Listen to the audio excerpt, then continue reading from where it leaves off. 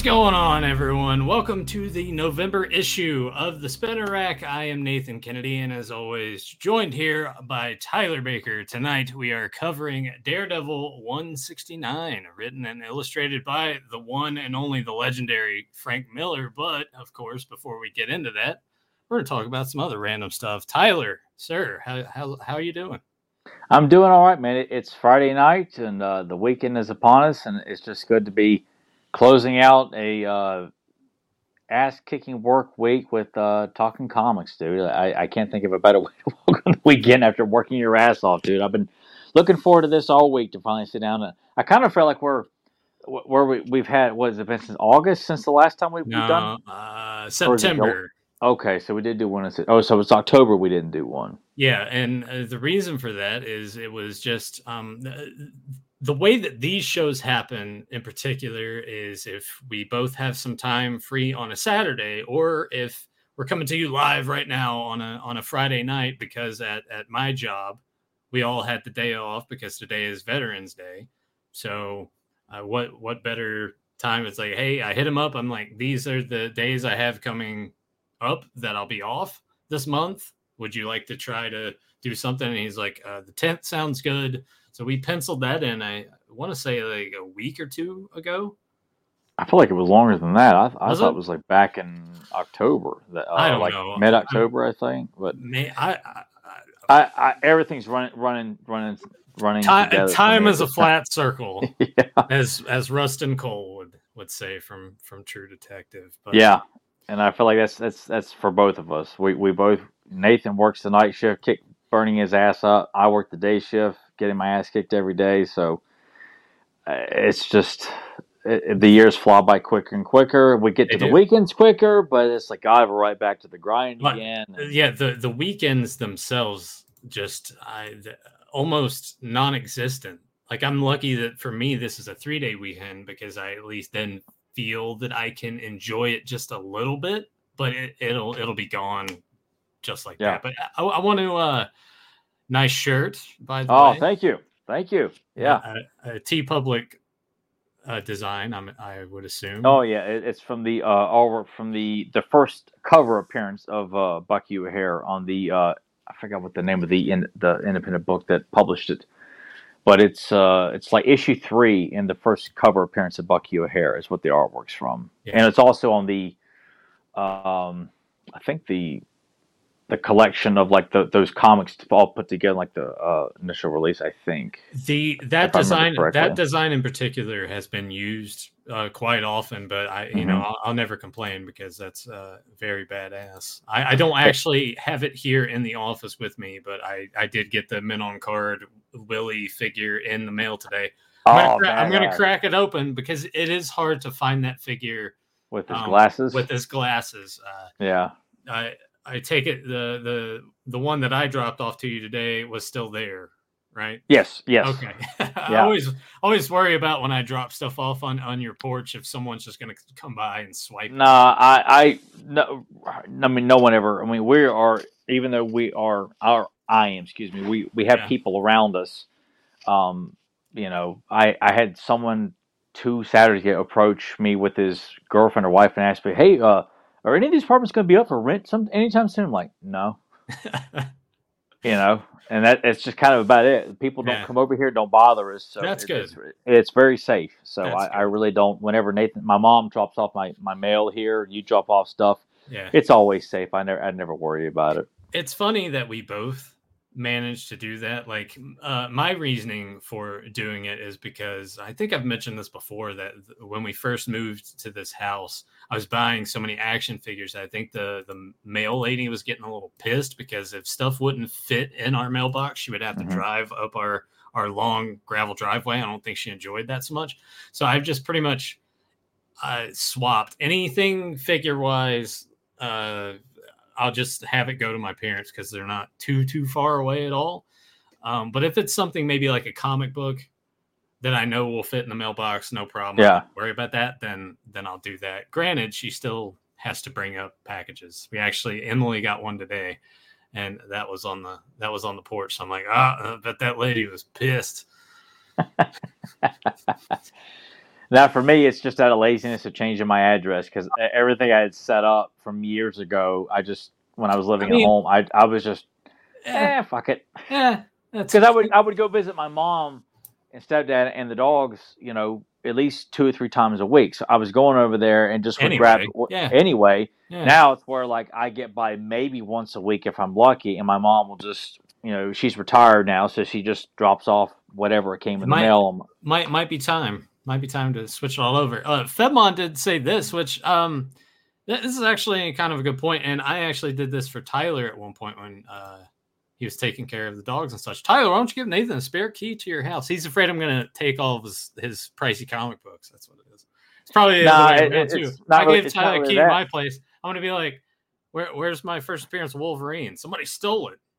Oh, believe me, he would not have that out anyway. It's probably used as like as a paperweight somewhere. No, it's displayed down in the furnished basement, but I really do need to clear out a corner and just make a comic corner to properly display key issues, especially the stuff that I have graded. Yeah, I mean, oh God, yeah, to have those properly displayed. Just the first appearance of New Warriors. The issue with Scarlet Spider on the cover says like the first appearance of Scarlet Spider. Like nothing super key. Like the biggest thing, of course, is first appearance of Wolverine. But even that, putting Spider-Man 300, like they just need to be on display, just because of the importance of them. And not only that, but the basement itself is temperature controlled, and there's no sunlight getting down there to like hit the books, so no damage would be done there either. So. It's just going back to what we were talking about with our work schedules and stuff. Half the time, most of the time, like I have, granted, I've unboxed the Bucky O'Hare figures, but I still had the packages laying here. At one point, well, shit, over here I have the colorized Universal monsters still in the package. Like shit just sits here, and eventually I get around to it. I'm like, all right, I'm unboxing everything, but by the time that I do. It's like double digit. It's time consuming to sit and crack open because I got really bad at one point just where I was working so much and I'm like, God, I'd have all these classifieds and NECA stuff. I'm like, oh my God, NECA stuff takes forever to open up because you got to clip this and pull this out. It's just now I get to where like when I come home, if I don't, I do it immediately. Even if I don't put it on display, open it up, get all the pieces you want to use, and then bag up everything else and just set it to the side. And come the weekend, I'll put it on display. Two things there. One, especially getting the vintage Hasbro's in Bucky O'Hare.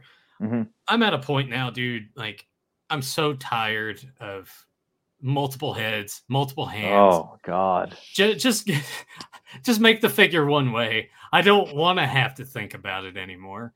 Just give me a good sculpt that has a good face that matches whatever intensity the character desires and needs that would people please most everybody, and just ship it like that. I'm tired of the extra, the weapons. Some of them come with 4 sets of hands. I'm like, I don't need this. I have so many of those, which granted, hopefully if there's not a PowerCon next year and 2025 comes around, we get PowerCon again. I think for sure I'm just going to take that and be like, here you go.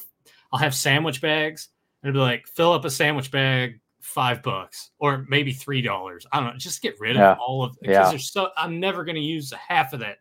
Not even more than half. I'm not going to use like 90% of that shit. I pretty much I bagged them all up, put them in tow something, and like I'll never look at them again because once I picked my selection of attachments and accessories, like that's pretty much it. And I don't concern myself with, oh God, I wish I had that one hand where they're finger pointing instead of holding a weapon. I'm like, no. The only time, the one and only time is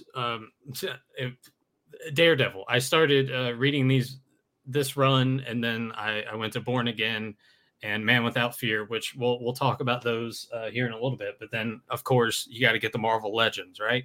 And I'm like, I want a Matt Murdock figure, so I got the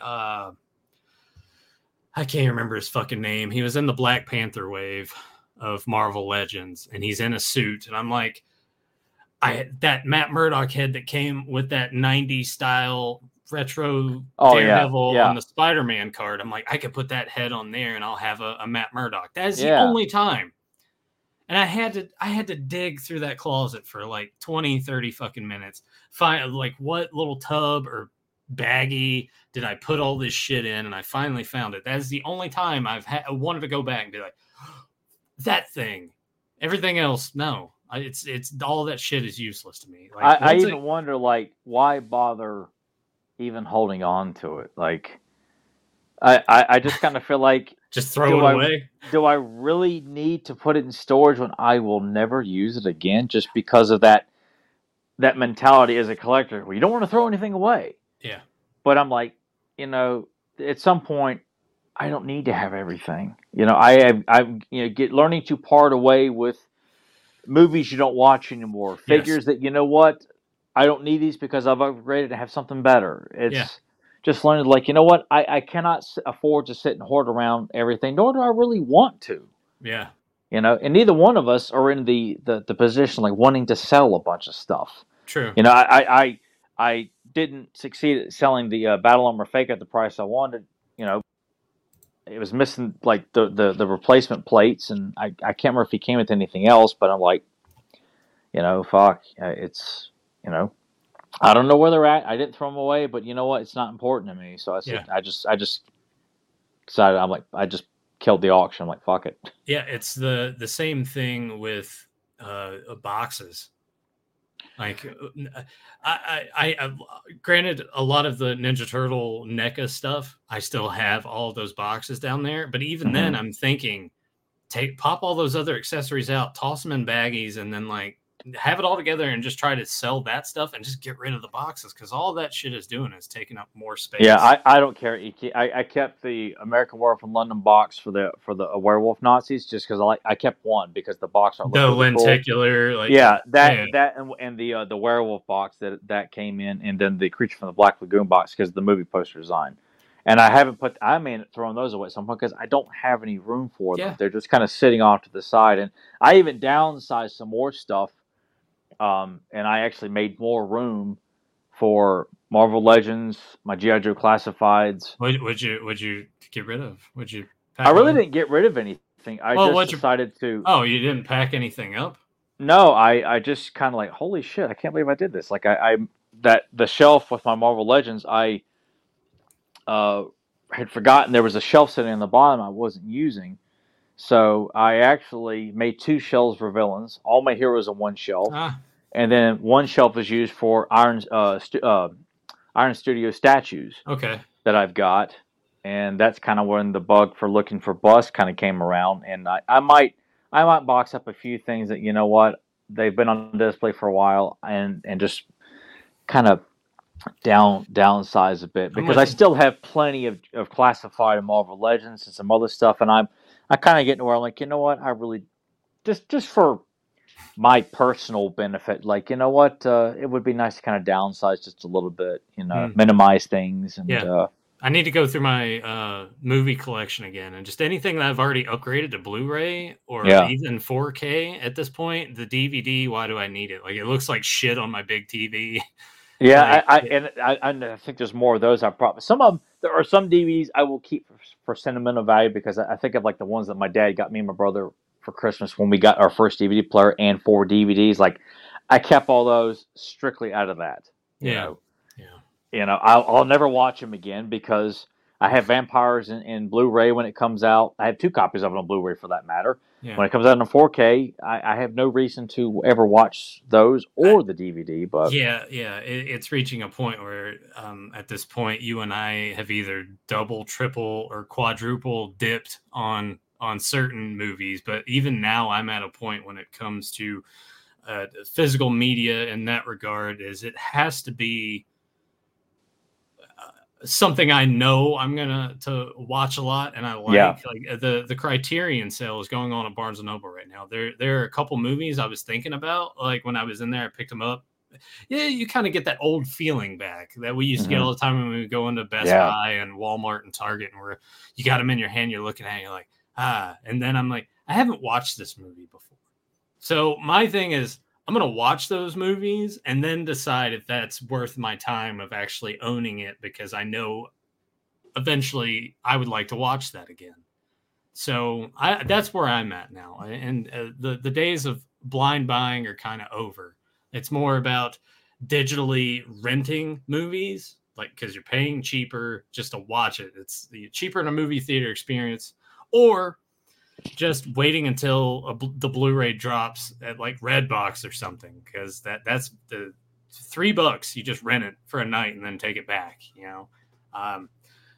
My days of mostly now, occasionally if it's like a good bad movie that like Tom Brisky recommends to me, sure, that is something that I will infinitely consider. But then there's things like I'm assuming you haven't purchased it yet, but Showgirls on 4K. I keep looking at it. Part of me is just like that price point of paying, was it $35 or $45? I know it dropped a little bit, but it was still not cheap.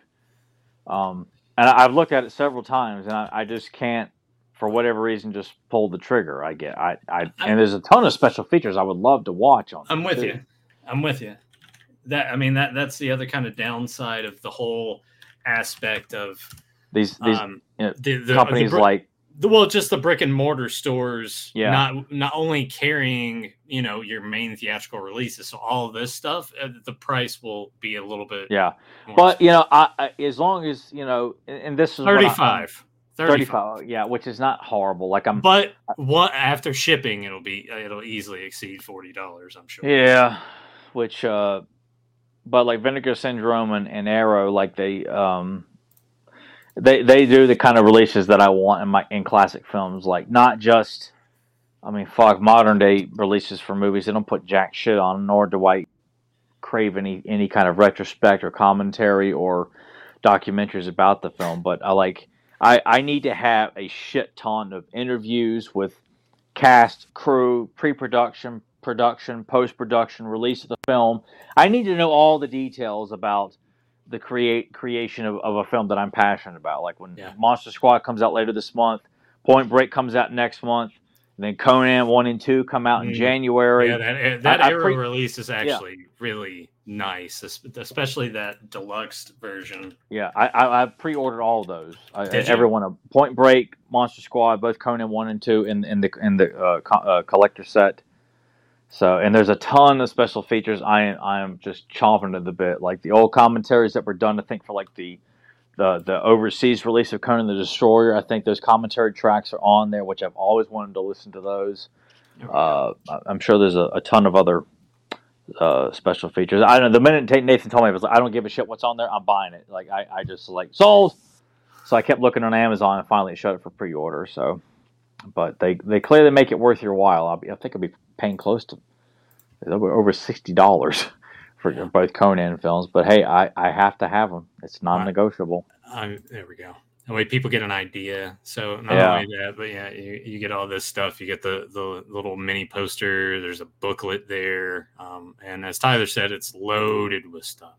Yeah, tons of shit, which that's what I crave. And I don't like, what's the point of doing these re-releases of classic films if you're not going to go and hunt down people who worked on the film and ask them about the nitty-gritty about making the film? What could have happened? What was going to happen, and you changed your mind, or you couldn't afford this?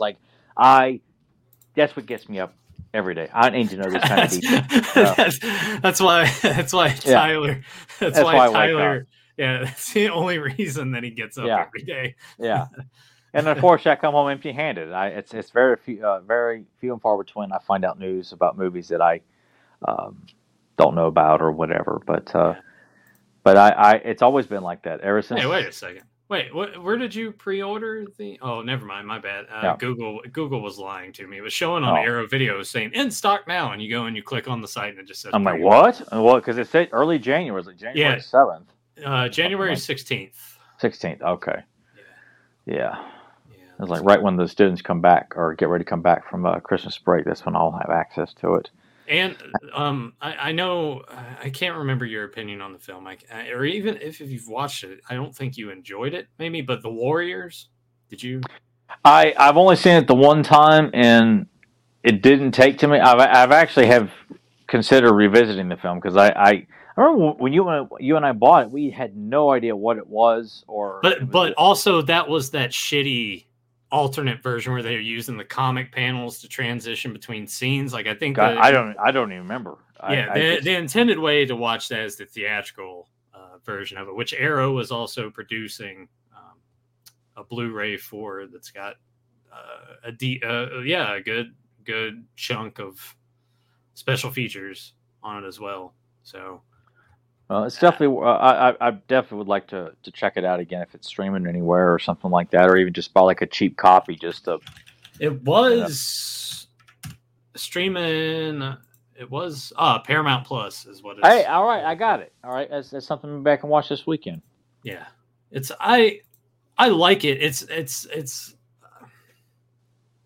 I enjoy it a lot. I don't think it's easily for me a 4 out of 5 star film. It's not like that upper echelon, but even hey, Ren's here and he says it's absolutely amazing. So hey, which I feel like everyone who's seen it, it's a great movie. Yeah, but I just I don't know. I wouldn't put it up there with like your RoboCops and like your diehards, and it's not trying to be that kind of thing, but you know what I'm trying to say. Yeah, I guess in terms of like the classic ass kicking films of the '80s, it's not up there. I mean, but then again too, like mine are Stallone and Schwarzenegger films with some Chuck Norris thrown in there, early Van Damme stuff. That is my go-to for all anything '80s action. It's hard to kind of break through anything else other than because the muscle guys were the most influential on me. So I'm surprised that they haven't remade The Warriors yet. Genuinely surprised. I want to say I thought there was talk. There was probably talks of it. Yeah, but for whatever reason, I'm glad it fell through. But Philippe said this: did you guys notice there's a shitload of movies for free on YouTube? Yeah. Oh yeah. That's one of the beautiful things about because Tyler has it as well. We both have YouTube Premium, so it's nice that if you see a movie on there that's free. I know the Master Universe movies, I think, still on there for free in an official capacity. And we'll say that in an official capacity, there are movies that are uploaded to consume for free. And I flip through that all the time just to see what's on there. I never got around to watching it in October. I meant to, but Ernest Scared Stupid was on there. Oh, yeah. So, yeah. I flip through that all the time on the app when I'm on the Roku on the TV. I'm like, oh, what's new and free on here? I think like the Twilight movies are on there. I'm like, oh, well, fuck that shit. Yeah. Oh, fuck, man. My weekend's made. Yeah. I think the Hunger Games movies were up there at one point. Too. All these bullshit books and movies about these teeny boppers and their harsh. Oh, it's the young adult contemporary novels obviously have their audience. I'm not going to fault them for that. I felt the same way about the Harry Potter films. Little kids and their wands, I'm like, I'm sorry, but compared to any other like sword and sorcery fantasy, kids in their little robes and wands, it's just very pussified for me. I get it. It's a fan base. Nathan was a fan of those films. I don't give him shit about that. I'm just like, I don't get it. I don't get it. Well, you enjoyed them. I won't say that you. I'm not. Yeah. It's not something like, it's Harry Potter. It's Christmas time. Get me a cup of hot cocoa and sit down and get all toasty and put on the Sorcerer's Stone. Now, I will catch pieces of them and be like, oh, okay. But those are not movies I go back to. That like Emily will put them on just to like fall asleep to them kind of thing sometimes. Are they sleep inducing? Well, it was that one that you and Sarah made me go see.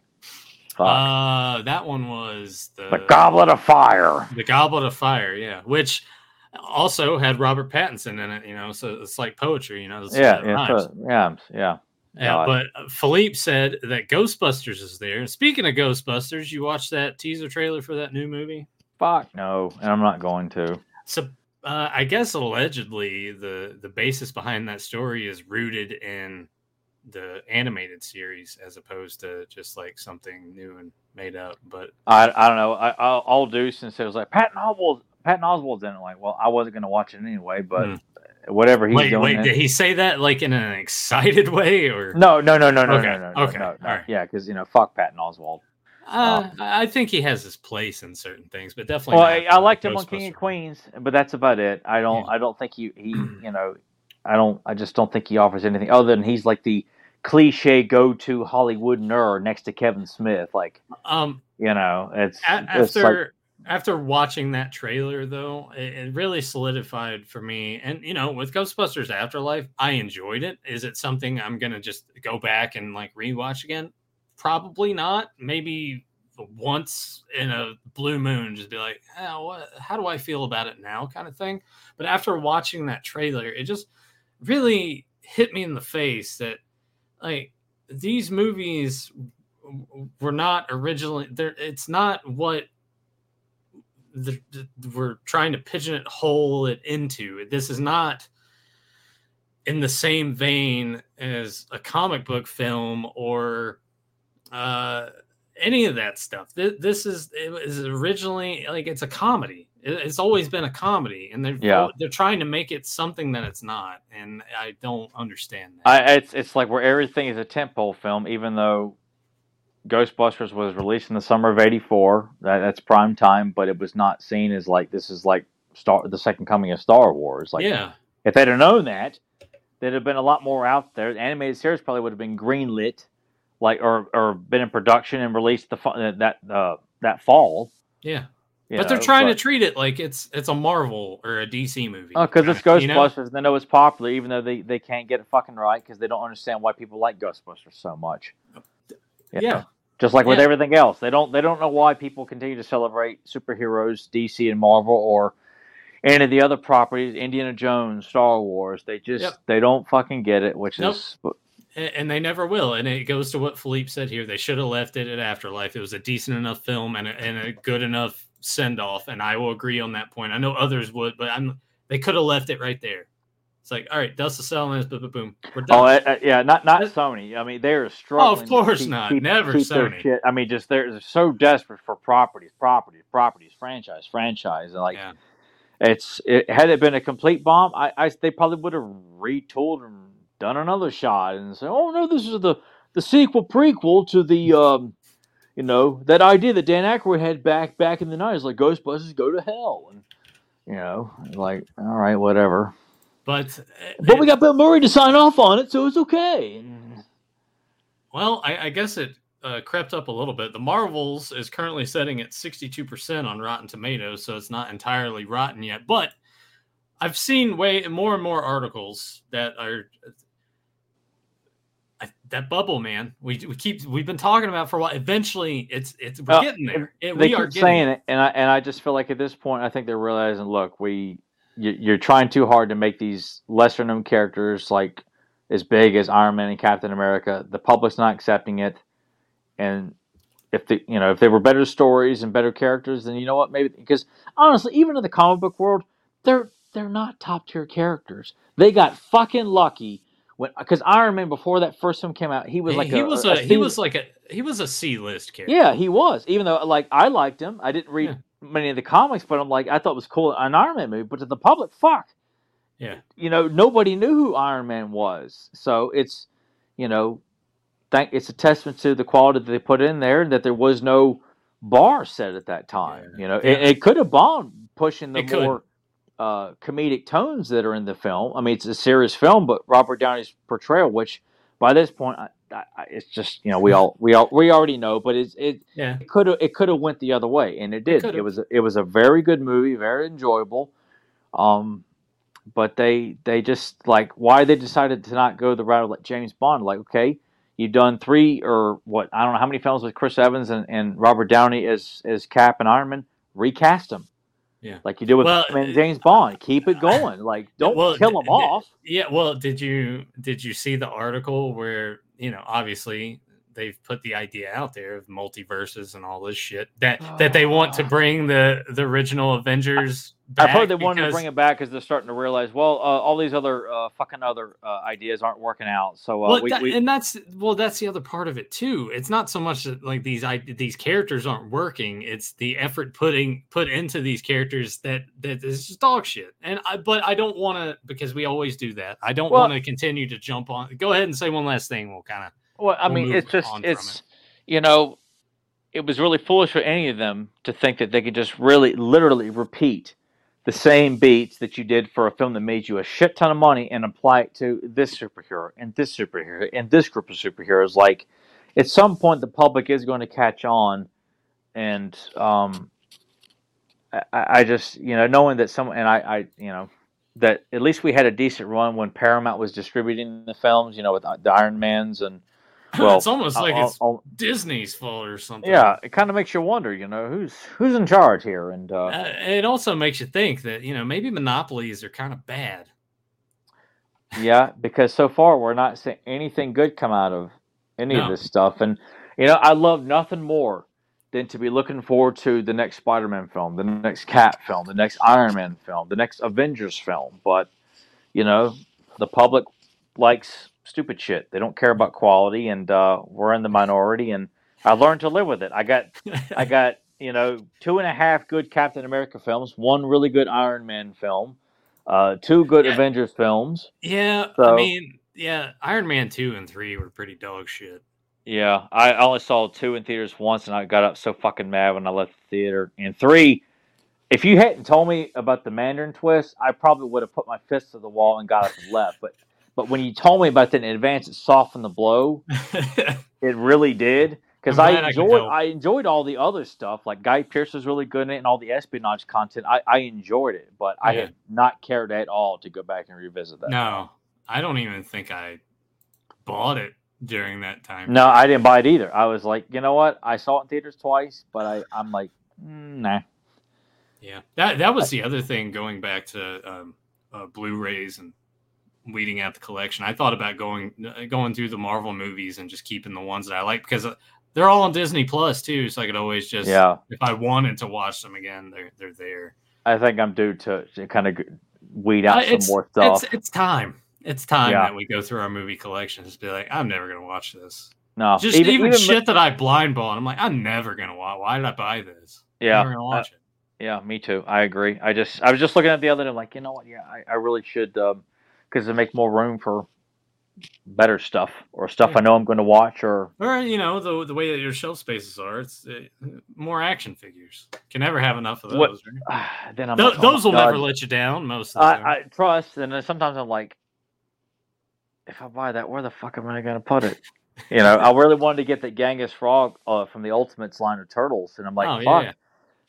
All my turtle stuff is packed up the ass. Like, I have to box up stuff to make room for them. Like, I have nowhere to put it. And I really, because I love Genghis Frog, but I'm like, I'm almost $60 for a figure, and I have no place to put it.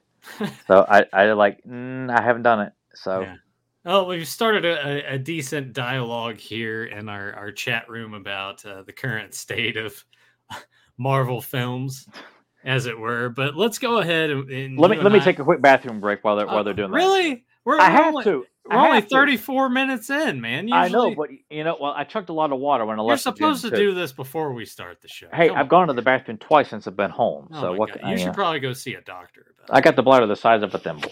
Yeah, that's true. Oh boy. Well, while Tyler does that, since we were also talking about Bucky O'Hare, I'll put it back on me for a second. The problem with the Boss Fight Studios, and I'll have to fix this, is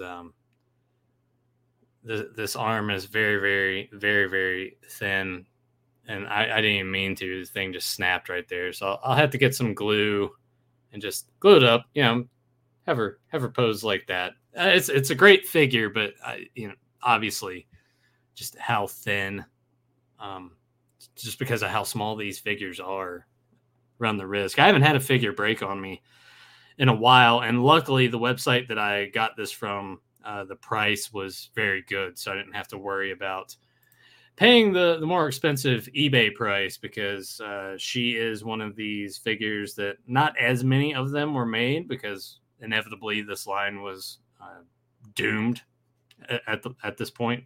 But really like this figure a lot, so I'll get this glued up and find a proper place for all of those Bucky O'Hare stuff. Oh, hey, he lied. He had to go get something to eat too. Yeah, look at him. Look at him. Bunch of dead air here. Yeah, come on. Go ahead. Chew it up, sir.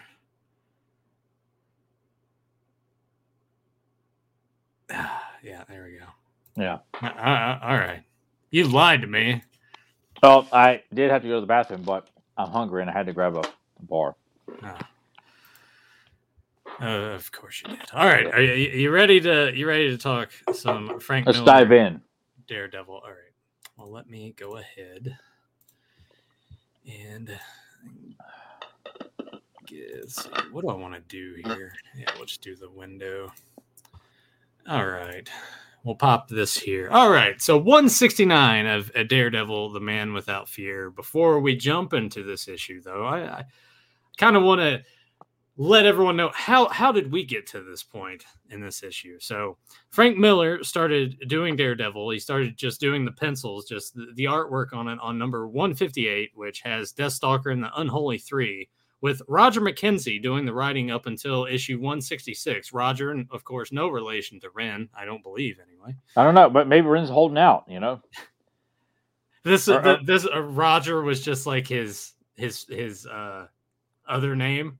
He was a writer before he started getting into art, and Frank Miller inspired him to start drawing. Yeah, and he's like, he looked at Frank's words like, man, this is trash. Yeah, probably. Yeah, that's why Ren/Roger was fired from Marvel, and then Frank took off. Yeah.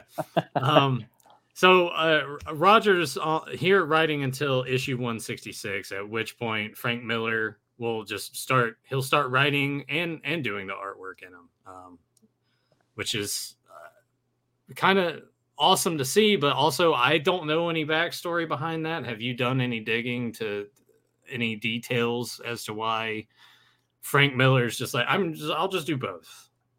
I think he really started to have a liking to the character. Like, I remember, like, I have seen his discussion of like him asking if he could use the Kingpin, and people like looked at him like, that's who you want to make like a primary villain for Daredevil, because at that time they didn't see the Kingpin as anything more than like a C-list villain. Man, he's just a mob boss, and then we know Kingpin today because of Frank Miller's portrayal. Like he. But he always meant something to me even before I knew Frank Miller ever worked on the character. Like I always knew him as a Spider-Man, like because of the '60s anime series when I saw him as a kid. But I think he just saw something a lot more there that I guess people just didn't quite see or get, because the character, like there's a couple of random issues of the Daredevil run before Frank took over that are good, and there's a lot of bad ones. His rogues gallery is like the Owl, Stiltman, Mr. Hyde, a couple of other villains from other people like Electro. He's fought Electro. He's fought Scorpion, Kraven the Hunter. He's fought. I mean, it just kind of bounces all over the place because he's never had like a. He's essentially kind of gotten like Spider-Man's hand-me-downs. Yeah, even Cap would go through the same thing, because a lot of Cap stories have villains from other books, because Spider-Man was top dog. So yeah. But thank God for Frank, because he really saw the potential of this character. And we'll see certain shots in here too, like that just established like, okay, God, that like it's amazing. He saw something that no one else saw there. Like, yeah, he's a blind ninja essentially, but. Oh, but this is also the issues leading up to this. We just have Frank doing the art. It's not really until he takes over the writing aspect that we kind of get more of the cohesion and a story gradually unfolding within itself up until this point. Now, granted, issues 159 through 161 kind of give you a good little backstory to lead into this issue, because it has a lot to do with Bullseye kidnapping Black Widow, because Black Widow at this time is involved with Matt Murdock. They're banging. A couple, yeah, they're banging. They're fucking. Yeah, they're fucking. Yeah. But Bullseye kidnaps her to lure Daredevil out so he can fight him, which leads to a kick-ass fight at Coney Island with some roller coasters in issue 161, which I think that could translate well to me in animated form or in I thought by the too that issue where Black Widow returns home and Bullseye is sitting in her apartment, like in the shadows, just just the way he's sitting there so confidently, just waiting for her to realize he's there and then fight. Like, it's so fucking badass. So at the end of 161, they tease you with the Hulk coming in for the next issue, but that's not the case because in 162, it's just a one-off that is penciled by Steve Ditko and written by Michael Fleischer. So I can't imagine how disappointing that would be to get to the end of issue 161. It's like, oh, the Hulk's going to show up in this. And then you just get some other random story, which 162, as I'm reading, like, I didn't even read that issue. I skipped past it because I'm like, this has nothing to do with kind of what we're building towards here. But in 163, Daredevil scraps with the Hulk because he's also trying to help out Bruce Banner, because he can't control himself being the Hulk. So you get a fun little story there.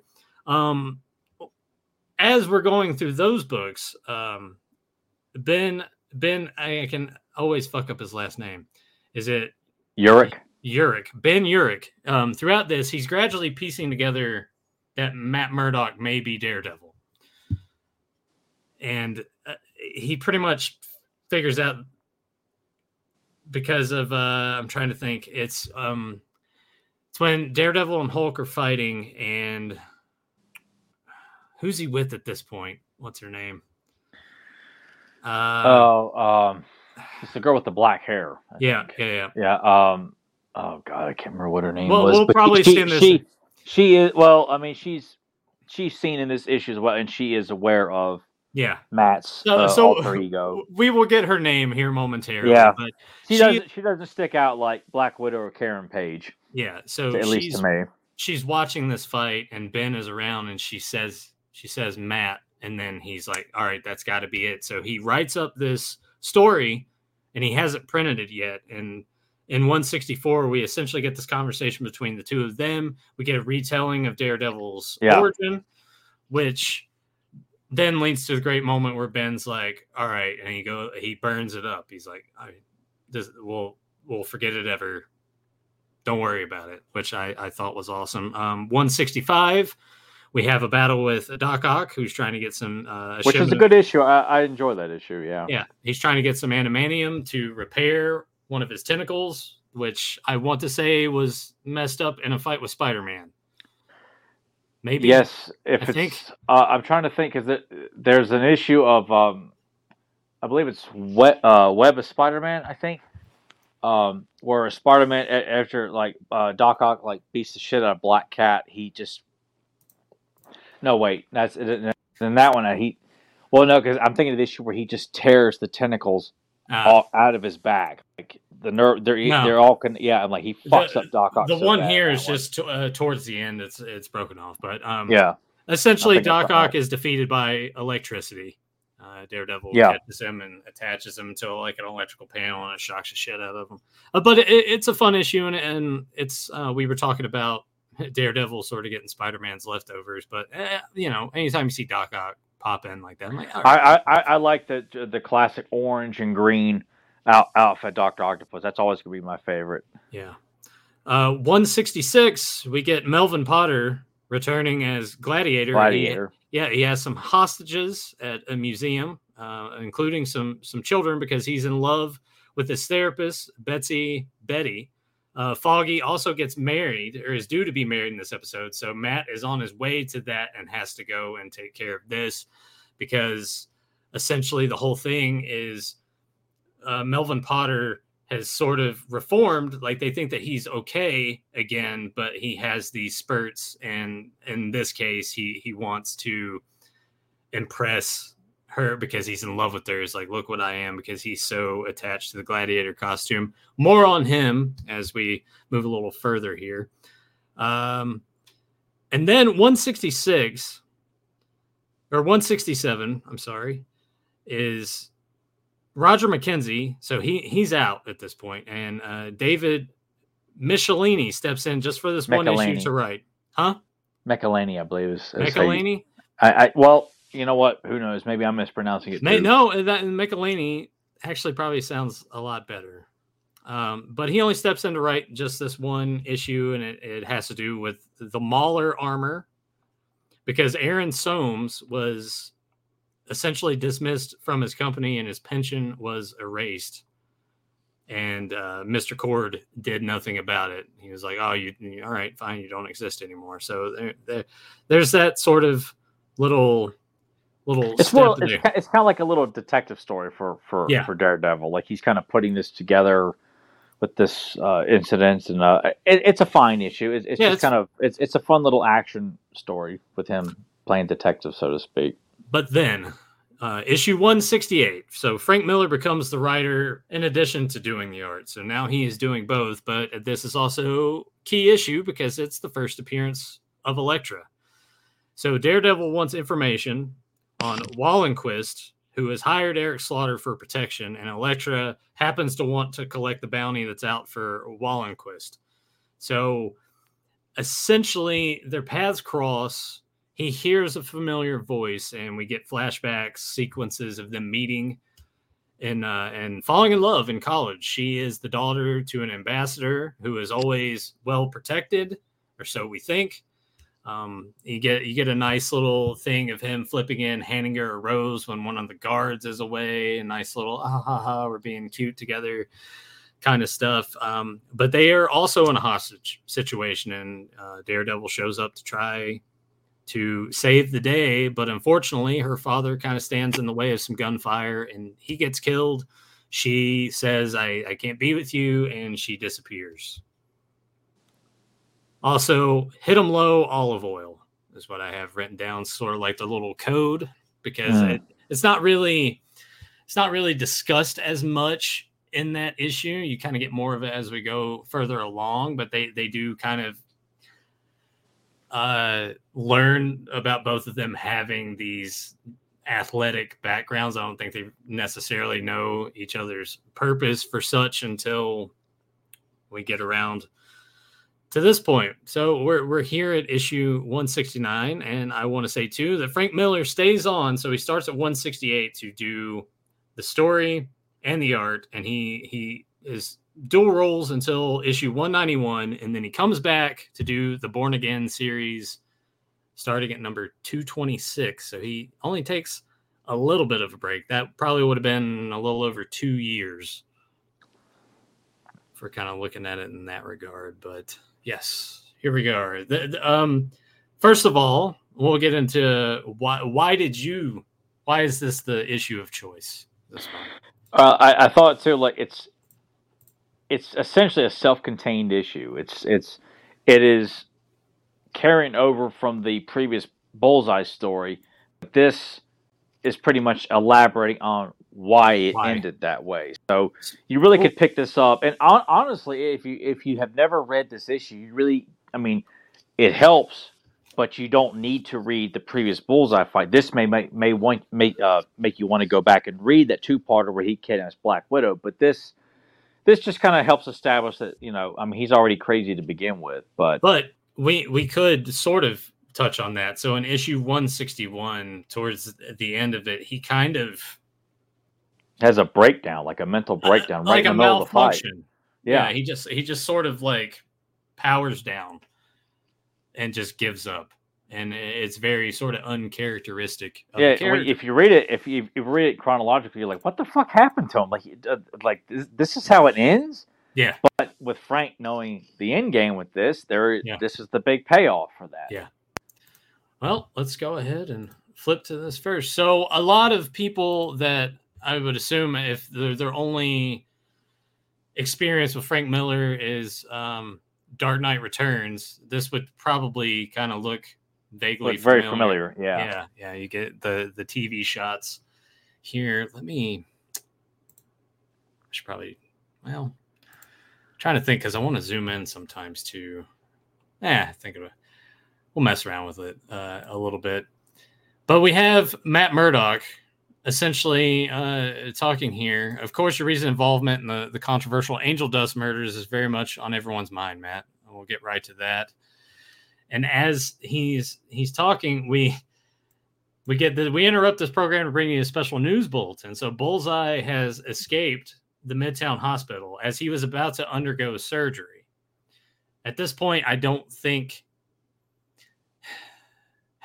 have they, because I read so many issues the past couple of days rereading it again. Mm-hmm. did they make any mention as to the reason why yet that he's having surgery before this? Because it's once he was captured in the previous fight, I think it's establishing here that he's having surgery because he's got a brain tumor. It's just kind of. But I don't think that I think at this point we still have no idea why yet. We get it in a couple pages. Yeah. Oh yeah. At that point, you're just like, okay, he just has his malfunction essentially, and then it's not explained after that. Yeah. So we have here. Yeah, he's about to undergo surgery, and you're like, all right, well, why is that? And they're saying he's not armed, but he's dangerous anyway because, of course, a bullseye, anything that he gets his hands on is a deadly weapon. Yeah. So they come back to Matt, and Matt is gone. Go ahead and let's see. Yeah, I'll move it like this because this page get a spread here. And I think some people were confused as to why the cover looked the way that it did. But Daredevil is showing up. And he's like, "Hey, what's going on here?" And yeah, Bullseye's out. And then we cut here to Bullseye, and that tumor, which we're gonna find out why, is because of the tumor. But because of that, it's messed with his brain. It's pushing on his brain in a certain degree that everyone he looks at is Daredevil. And it comes and goes. It like he'll see the visions, vanish, and then all of a sudden, wherever he's at, they just pop up. He has these intense headaches, that pop up, and he just decides to mow through anybody who's wearing the Daredevil costume, no matter. Which to me, like to us, we're seeing a very large black man with a boombox, a couple walking by, but to him, like they're all Daredevil. I'm thinking. I mean, it's all Daredevil, but does Daredevil does Matt Murdock certainly look like he's probably a 6'5" muscular dude as opposed to it's just I don't know. I'm just curious. Like Bullseye just sees red costumes all over the place, but at this point he's just fucking nuts. He's lost his mind. Yeah, but I do like this shot here. How he's walking down. You still have this. Check it out. Got great stuff. Up back, Jack, and the dude keeps saying great stuff as he's just gradually walking towards him. Stab that person. Take them out. What are they doing? Yes, sir. Like he's just. I think now, and I don't want to get back on that train of thought, but I think something like this could be played for laughs if done absolutely in a certain way. Yeah. But here it's just showing you how maniacal and. Like taking that one gentleman that was with his wife and throwing him head first into that lamppost. And then the hustler on the side of the street just has his neck snapped. Yep. Just like that. Yeah. Like, just like that. And then we see here, he looks up and now everything's fine. Like everyone looks normal to him again. But also I like this shot. He walks up to the tailors, switches the open sign to closed. Yeah.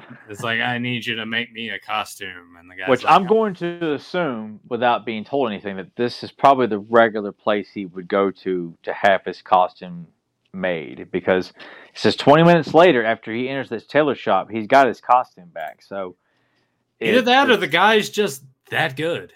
I mean, for him to be able to put together that very specific outfit, I mean, hey, it's comic book, rules and mythology. Anything goes at this point. Like to really be questioning about the logic of how quickly a tailor. So maybe they should have changed it from 20 minutes to like 90. That or who knows? I mean, I kind of feel like with a lot of these guys, they may have like ongoing deals with certain individuals. Like, hey, if I need a new costume or an upgrade, I need to come to you to have this done. Like you everyone goes to a certain individual, help with this or with that or whatever. So, but.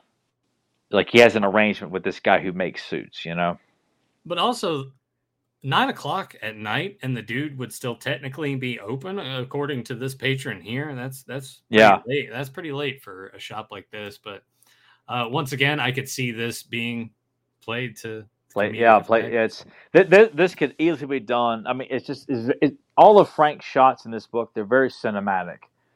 They would look great as an animated film or.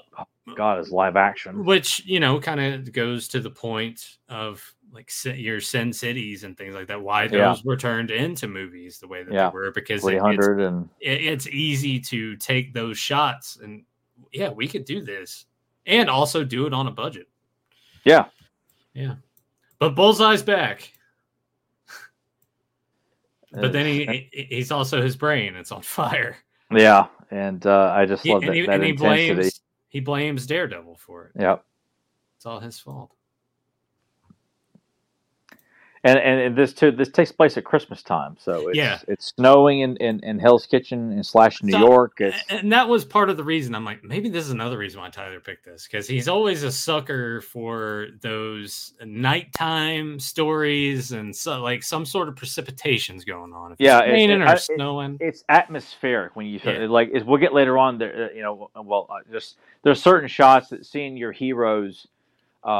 In the snow, in the rain, at night with the moon full by a church or on, a ledge somewhere, or it just looks like it's a dangerous environment, even though there may not be anything going on. Like something about nighttime battles in comics are much more, I don't know, they're just more striking to look at than daytime. This is when we are fully made aware of what's going on. So Bullseye has a cancerous growth, a tumor in his brain, which causes him to suffer agonizing headaches as well as hallucinations. This tumor was probably responsible for his emotional collapse at Coney Island. So Daredevil 161, as you see there. So once again, one of the beautiful things about comic books is this was the first comic you ever picked up, you got it right there. Tells you Daredevil 161. Oh, okay. Well, let me go check that out, and send you down this rabbit hole of that's how they hook you. That, and they do make points of, which I feel like a lot of times books, hell, I don't know if they do it now anymore, but fuck it. That they would always take a brief moment to explain like Daredevil's powers or Spider-Man's powers. When they're going into action, they always want to take that one opportunity to at least let a possible new reader know, hey, I can do this because of this, or this is why I have, such heightened senses. Or I've noticed here with Daredevil, they like to do it when either within the first 2-3 pages, or usually if it opens with Matt Murdock when he goes to change costumes into Daredevil, that's when they give you a little blurb of he was blinded as a child and his super senses are the reason he's able to scale this building. Like, I can't remember what issue it's in, but he's running, and there's an old man that's running with him. And he's I know the one you're talking about. He's like, I run this. It's 5-6 miles a day, blah blah blah, and then Daredevil just starts going up a building, just running up a building. He's like, I think it's the first appearance of Kingpin in Daredevil. I think it might be. Yeah, it might be. Yeah. Which would that was always an interesting intro. Just seeing he's running across the Brooklyn Bridge. Yeah, and just going up it like that's one of those things too that makes Daredevil so fascinating, is that the guys with his intense limitations can do things that you only see Spider-Man doing. Like you don't see Captain America, even though he's a super soldier. Yeah, the things that Daredevil does are very similar to what Spider-Man does, just on intense senses and unbelievable training. It's unbelievable. Well, yeah, but there's something about these kind of characters too, because the stories within them aren't. They're more grounded. They're not as. I was going to say they're not cosmic and otherworldly. And that's my preference though. Like it's even though like you got Silver Surfer, which is fucking badass. Yeah, and some other characters too that are more cosmic and things like that. But like the X-Men can do both grounded and cosmic. Fantastic Four can do both. Yeah, they can do both. But I feel like Daredevil, Spider-Man's another guy that can bleed over. Not so much cosmic, but he can do. He can get involved. He can get involved, but he can't be the sole focus. No, he's not going to a complete outer space adventure or something like that. But I feel like and I tend to enjoy the more grounded stories. Even though like.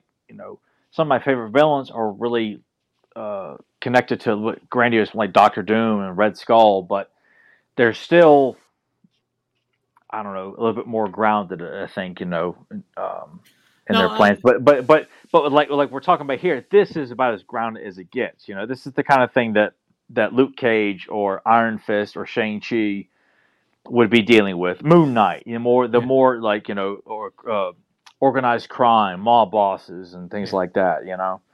Assassins, ninjas. Yeah, I mean, I'm with you on that. I do tend to enjoy the street stories, we're in all these other big teams, and you see them, and Frank's done this a couple times in his writing. It's call the Avengers. Oh, what they're out of town. What about the Fantastic Four? All them too, kind of thing. So it's like, oh, this is what we're left with. But I never look at that as a bad thing. I think no, because I mean, even though most of the stuff all takes place in New York, you think, okay, there is a shit ton of superheroes just in one city. They're all live in New York essentially, and yet they're all busy, out of state or up country, or they're down in the sewers, or down at the Earth's core, outer space. They did that with the Hulk issue. So you hear them say, "Oh, we're the Avengers are out of town. Fantastic Four aren't here," and even you have Daredevil himself. He's like, I can only attempt to tangle with the Hulk. I know I can't beat him, but I'm going to try. And honestly, Daredevil is. Now, granted, you were talking about the stories before Frank started doing the art and the writing were kind of shit. And I admittedly haven't gone to read those earlier issues prior to this. But I would go out on a limb and say because of Frank Miller doing these and Born Again and Man Without Fear, that Daredevil is one of my favorite comic book characters. Just because the stories that are told, it gives you dashes of some of those characters like a Doc Ock that you get, but also we'll talk about this a lot more once we get out of this issue. Once Kingpin is brought in, and you get just that scrummy underbelly of all the mobs and the Hand, and then ninjas come into play. And you're like, what the hell's going on? But it's awesome at the same time. And knowing that those are characters that. Seeing people like the Punisher get involved with stuff like that, taking on the Hand. I'm trying to think who else. I feel like the Hand has fought so many people, but just in a lot of ground level heroes. Yeah. I mean, Spider-Man and Kingpin, of course, been tangling for years. Daredevil, Punisher. I think Ghost Rider's gotten involved with the Hand as well, especially when Dan Catch comes along and becomes the second Ghost Rider. Like the Hand shows up in that. Yeah. I can't remember if Kingpin shows up or not there in that too, but.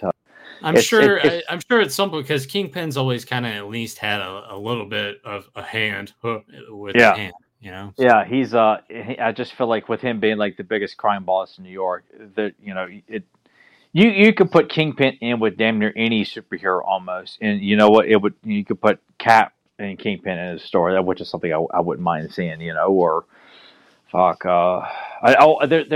I never said this to you. I read this a while back, and I came across it by accident because there's still so many books that I still to this day learning about.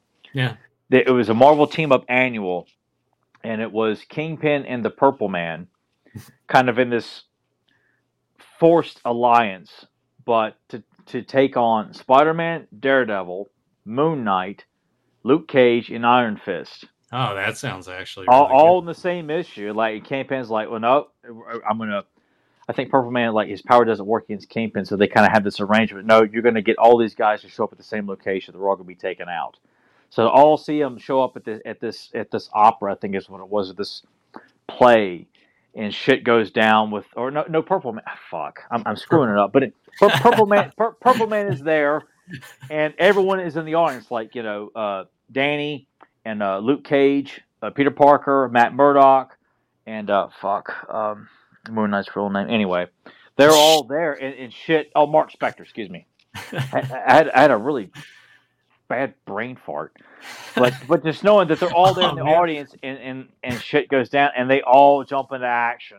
Yeah. It's not the greatest story in the world, but just seeing the collection of heroes. Yeah, it's amazing. It's something, as a fan, you're like, fuck, you owe it to yourself to check out that issue just because of seeing all these guys teaming up together. Yeah. And I think for the most part, some of them are meeting for the first time in that book, I think.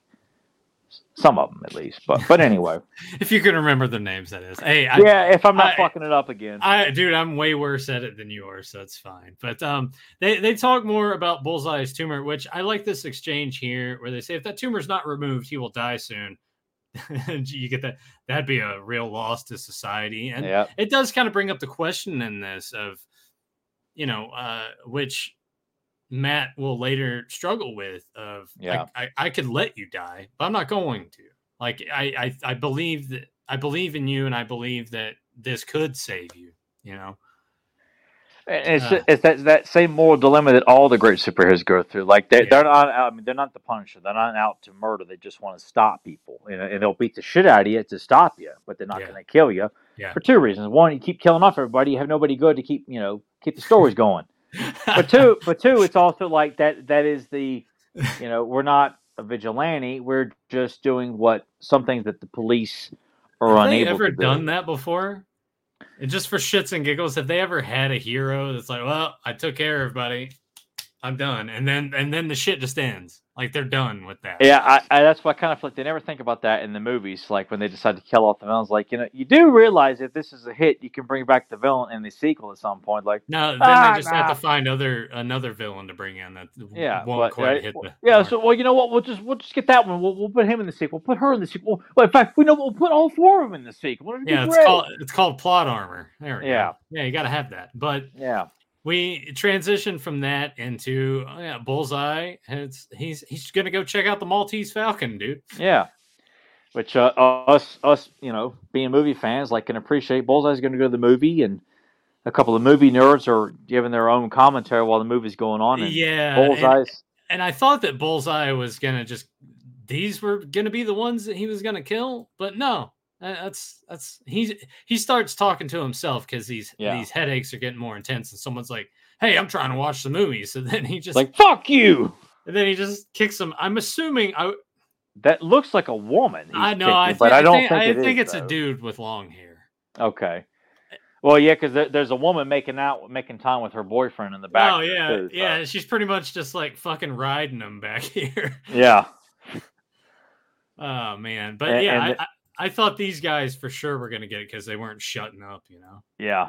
You just wait for someone. Well, as you and I both know from experience, people who want to give their own live commentary during the movie you paid for. Yeah. I didn't pay for your commentary. Exactly. If I wanted it, I'll get the DVD / Blu-ray with your commentary. Didn't we use that line once to some people that were, or maybe I did it and you weren't there. I think I was at the movies with Sam once and we had some people talk, and I was like, hey, if I want a commentary, that exact thing. I said, hey, if I want a commentary with this, I'll just wait for the DVD. We should use that on King Kong Bundy when we saw that piece of shit Meg. Oh, yeah. Oh, man. God. But while Bullseye and, Grim says he kicked a hippie in the face. So. Okay. Yeah, it's definitely like a dude with long hair. But he's beating the shit out of all these people. Meanwhile, Daredevil shows up and gets involved. But also, while this is going on, you have Foggy and everyone else. At their law firm is having their Christmas party. And they're like, "Where's Matt? Where's Matt?" It's like, yeah, he'll be here. He'll be here. Of course he's got a secret life, Foggy. Thought everybody knew about Matt's secret life, which... kind of just lets the audience think, oh my gosh, you're going to give him up? You're like, no. No, she's not going to give him up. Yeah. Which, Heather. There you go. Heather. Yeah, Heather, yeah. Still can't remember her last name, though. Yeah. But she'll be his... her father was murdered, and she, at a time, blamed Matt / Daredevil for the murder of her father. Kind of a reoccurring theme for one Matt Murdock. Meets a girl, father dies... They're in love and then they're not in love, and I've noticed too. I mean, it doesn't bother me. I don't know if it bothers you, but Murdoch's got a lot of options, and not only that, but he's got a lot of fallbacks too. Because it seems like these girls just want him all the time. All of them do. All of them. How can you not, appreciate that in your superhero? You want them to be, but why do the alpha male? Well, is it because he's blind though? Is it one of those things that it garners enough sympathy that they're like, I can help him. I can be there. I can nurse him. They probably see it as this open vulnerability, that women are attracted to vulnerabilities in men. Maybe, they may say they like the tough guy and all this stuff, but every woman wants to see that vulnerable side to a man. And Matt is right. It's right there in front of you. He can't see. So from the get-go, that's about as vulnerable as you can get. Or it could be they don't have to worry about whether they're ugly or George not. Costanza, like, a blind guy really doesn't care if you're good looking or not. Doesn't ever see it. Well, yeah, that could play a part. You could let yourself go, let your apartment go. They never really know that you're not good enough for them. It's like, I think they figured it out eventually. Well, and Fedmon says he's handsome and he has money. Not necessarily money because, well, I think at this point with their law firm, it has caught on and they're doing okay. But most of the time with these stories, they're taking on clients for free and they're not making much. Plus, he met Elektra in college when he had nothing. Yeah, so it's more or less like he is charming though. Like he does have that going for him. He knows how to talk to women. Which whether you're good looking or not, if you know how to talk to women, but it goes a long way. But he's also a lawyer, so in that regard, he knows how to speak to begin with. Yes, he's very eloquent. He can charm you. He can talk about anything with you because he has to be able to take on to a certain degree manipulative too. Because I think when you're a lawyer, especially, granted they're not. Well, I guess they. Do you think you have to be a bit hardened, I think, to be a lawyer? You've got to put all emotion aside, which as is, you read this run of Daredevil by Frank, and there's moments where he struggles, but he's also very what's the word? Like he's very cold at times. Like, because he has to be. Like it's a dilemma that he just deals with internally. And it's not because he's blind. It's the moral dilemma that he goes through, but it's that kind of it's his code of honor that he has to follow. Yeah. I feel like Spider-Man really struggles and sometimes will say fuck it and say, whatever, but there's always a consequence to his actions, whereas Daredevil just kind of like he doesn't he keeps it all bottled in so much. But, like he does not but he's also got the idea of law and justice on his side, whereas sometimes with Spider-Man, he's not as attached to that aspect of it as because Murdoch being a lawyer, he sees it in a different way than most people do. But they also have the same approach. Like, I'm not trying to kill you. I'm not going to kill you, even though you have killed people. I'm not going to kill you. They still have that idea that I'm going to stop you, but I feel like even though, and that's the conundrum about Matt, is like he's taking the law into his own hands by going above and beyond what law enforcement are given the responsibilities of doing by going and physically attacking people. Yeah.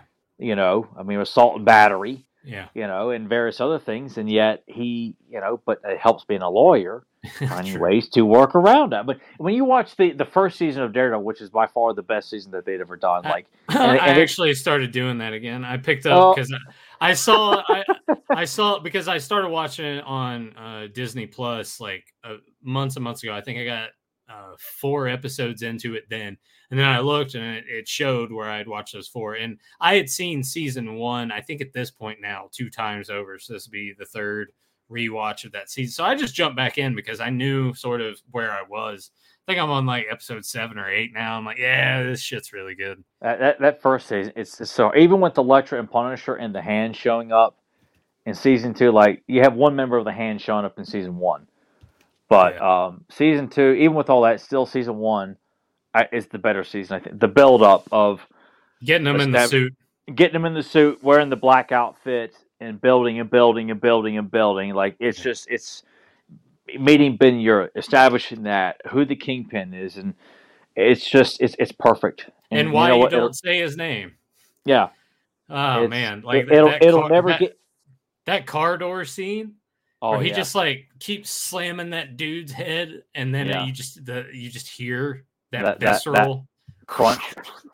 Well, not only that, but you just see the matter just like plop on the pavement and just like go clean it up. Like this is this isn't the first time this has happened, but there's that scene towards the latter part when Foggy finds out what's going on.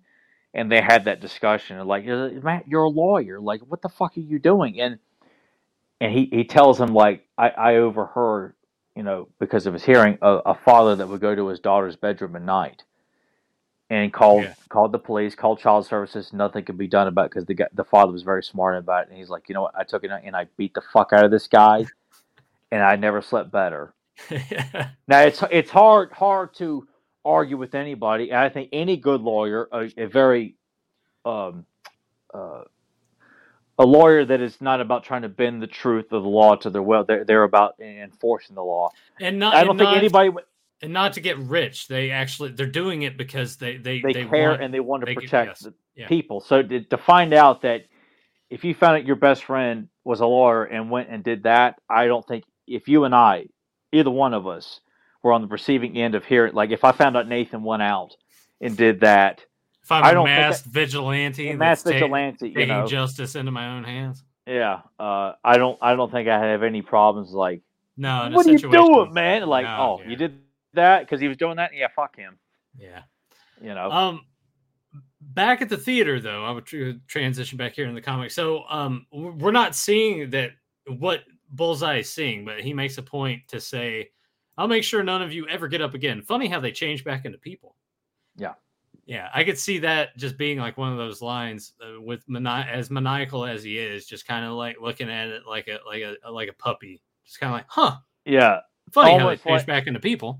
Kind of like how Lloyd Ryan Reynolds would say a line. You know, Yeah. I just feel like that kind of quip. You know. Yeah, but I digress. So Daredevil shows up. Please let me help you. And now we get a few pages of, I think, up until the end of the book, them fighting. Yeah, we got one small break after the fight in the movie theater, and it picks right back up again after that. By the way, as this fight, once again, all these people are getting killed behind him. These two guys still back here. One, of course, is coughing, which we'll play into here momentarily. I like that one shot of Daredevil there with the light of the movie theater, like the projecting light. Oh, right, light, right here, right there. I just think that's just such a badass looking panel. Yeah, like it's just very like just that calm and collected. Well, not only that, but this to compliment as well with Bullseye. Yeah, the malice in Bullseye's face, that is a staple of the character. He's fucking nuts, but God, he's one of the most dangerous men on the planet. Yeah, and he's taken one of these guys hostage. Yeah, he's like, drop it. So he drops it, and then of course Bullseye hits him right there with a knife. Daredevil plays dead for a second, but meanwhile, Elektra is back in town. She's back in town. She got on a plane and flew over. Right? Is it here? Yeah, I want to say it's here that she flew over from Europe. What she's been doing, we will later find out. But she sneaks into Matt's apartment, finds this to Matt, all my love, Heather, and gets really mad. Yeah. Like, how dare he who is the move little on? whore? Yeah, how dare he move on? And of course, Heather comes out in this little number. Yeah. Once again, if you're looking at this in a cinematic sense, I also go back to Sin City. Yeah. When you think about those certain with shots, the blind shades, the shadows on her, and it does. Even though, like, to be in that position, I do not envy, being a man caught up between multiple women. Like, that's just a dilemma. Like, you should never be put in that situation to begin with. And thank God I've never done anything like that. but I'm like, to see this, like, you've got one of the world's deadliest assassins who's still crazy about you, but she cannot, she's not going to settle down. She hates you. Though. She hates you, and then loves you. Loves you, and then breaks into your apartment, breaks something that your current girlfriend / fiance gave you, and you're just like, what? Yeah. You just kind of feel like you come home from kicking ass and fighting. That's a red flag for sure. Yeah, that is something that this woman needs to get some serious help. She's hot, but still, like, oh God, I don't. Even when you read Man Without Fear and you see how fucking dangerous Elektra is, and when they're in college, like, she's apparently very great in bed, but she will drive you to the brink of insanity and death. It's not worth it. It's not worth it. Not worth it. Not worth. The fuck of the century is not worth the aneurysm of the century. Yeah. So, because it's mostly dudes that listen to our shows. Hey, doesn't matter how great the sex is. If she's fucking crazy, man, it's not worth it. Or as Brian Quinn from Impractical Jokers and Tell 'em Steve said, man, the crazy girls fuck great. Well, I guess Electra, no exception to the rule. Yeah, well, yeah, that probably is true. But do you really want the baggage and her dad issues and all these other things that you got to deal with? But I mean, he also has the having it tacked on that he was present when her father was killed. Yeah. So that's exponentially worse. It's not a situation that he's coming into years after the fact and he says something wrong and it like flips a switch on. Yeah, it's like he was there. Triggered. Yeah, he was there. He's been there this whole time from that. So I mean, she resents him for that to begin with. But boy, does she love him something fierce, Yes, she does. Hell hath no fury like Electra's scorn. But here we are. Daredevil's kind of letting the lieutenant know that he kind of played possum, making Bullseye think they'd hit him in the heart when he just took it in the shoulder there and just had to play dead for a bit so Bullseye could get away. He's like, what the fuck did you do that for? And But this was also, as he discovers, beneficial to his plan. Throat lodges. Bullseye took 2 hostages. One of them had a bad cough. So now he has a way. This guy's going to need these. If not, the cough's going to be worse. But also it's going to be easier for me if I concentrate hard enough to detect where they're at. Yeah. And that is something that, this sequence here, and of course I love the snowy atmosphere. Like, it's Christmas time at night. Like, it's just something. Having an action story take place at Christmas time, like just kicking ass and saving the day at Christmas time. Like, I just always thought that would be like such a cool thing, You should watch the Hawkeye series on Disney Plus then, because it takes place during Christmas time. No, it's okay. It's actually, I was gonna say if you were to pick one out of those, I know Ren was up there talking about how he liked Loki a decent amount. My God. Ren, dude, you come on our podcast and you hang on. Trash, and you fucking like Loki? What is the matter with you? I think I only watched the first episode of it. I haven't gone back. I refuse to watch any of it. When I see what's in it, like people are like, oh, it's Loki as an alligator. It's Loki as this. This is funny. But Hawkeye was all right. I didn't mind Hawkeye that much at all. I thought what they did was serviceable enough and was fun. Granted, they could have gone slightly darker with it if they wanted to. But Disney ain't got the balls. Bullseye doesn't got the Disney. I think it's funny that they just go back to their apartment. It's like he starts looking at their movie poster. Hey, remember these guys? Like that's a conversation I like to have seen. Play out in live action, like just to see him like looking at the movie poster collection and say, oh yeah, I saw this movie in theaters. Oh man, I was this old when I saw this movie, and just he's just using it as a haven right now. But you know what? I'll poke the bear a little bit since Ren's still here. So you didn't watch it. How can you dislike it? Because there's been plenty of shit that I'm like, you know what? I know I'm not going to like it, and that same argument comes up to this day. I mean, and all I got to do is pinpoint something to Ren that I know he hasn't seen, and because he has trashed so many things, he's like, man, that looks stupid. And it's like, oh, okay. So you thought it looked stupid, but I'm the asshole because I know my own taste. And typically, yes, from time to time, you will come across a movie that you thought was going to be shit, and turns out it was pretty good. It's for the best, though. We need to spare Tyler the extra aneurysms and stress. Because if we push him too far, he's going to turn out like old Bullseye. Yeah, my head's going to be like this. Like, oh, my. And I really think everyone I see is going to be like, really, I like Loki. Trash. I wish I could do that Ren laugh. Ren's got that very distinct laugh. He does have a good laugh. I love his laugh. If we get Ren, if I get Nathan and Ren laughing, it's a good time. I love their laughs. Well, hell, everyone on our podcast, they all got good laughs if we get them going. But Ren's got a very distinct laugh, and I hope he laughs a lot. I hope the rest of where he lives, they get to hear him laugh when he's at the grocery store, or when he's, Do you think Ren just goes to the grocery store and he's just laughing for no reason? He's just like looking at the prices. I ain't paying for this trash, and just I don't know. I don't know what he does. I don't know. Ren, do you buy groceries? So the dialogue you were talking about, it kind of happens here with Bullseye's. He's talking about, yeah, they're from the movies I saw when I was a kid. I got a big kick out of these guys. That was before I learned that it's only in the movies that you win just by being a good boy. In real life, if he's quick and smart and nasty enough, the bad guy wins. Yeah, I love Yeah, that. yeah, it's a good line of dialogue there.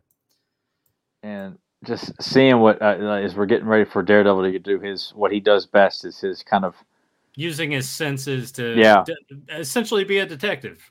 yeah he's going into Batman mode here, and Yep. this is what and what we're going to see here on the next page, like these shots coming up, like he's getting a good like this right here, him sitting Where he's on the roof concentrating and in the isolating the snow sounds. and just listening to all these sounds all over the city that he's picking up, from boom boxes, honking horns, alarm clocks, tea kettles, people screaming at basketball games. But it's not only that; it's not even the.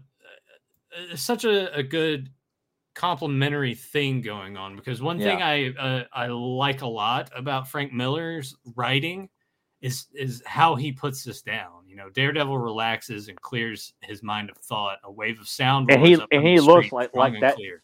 that shot of him from the side there, Yeah, and you see in the cityscape there and the snow beating. He just looks so concentrated, right? I just love that shot with the skylight lit up behind, and that right there. yeah. I mean that's like a man who's in deep thought. Like that Yeah. that's just beautiful. I need to get Ren to draw some Daredevil. Like I had this idea for like a collage of like superheroes of my favorites. I had to get Ren. He's working on a current piece for me. Well, No, maybe in is the he? future. Oh yeah. Is he?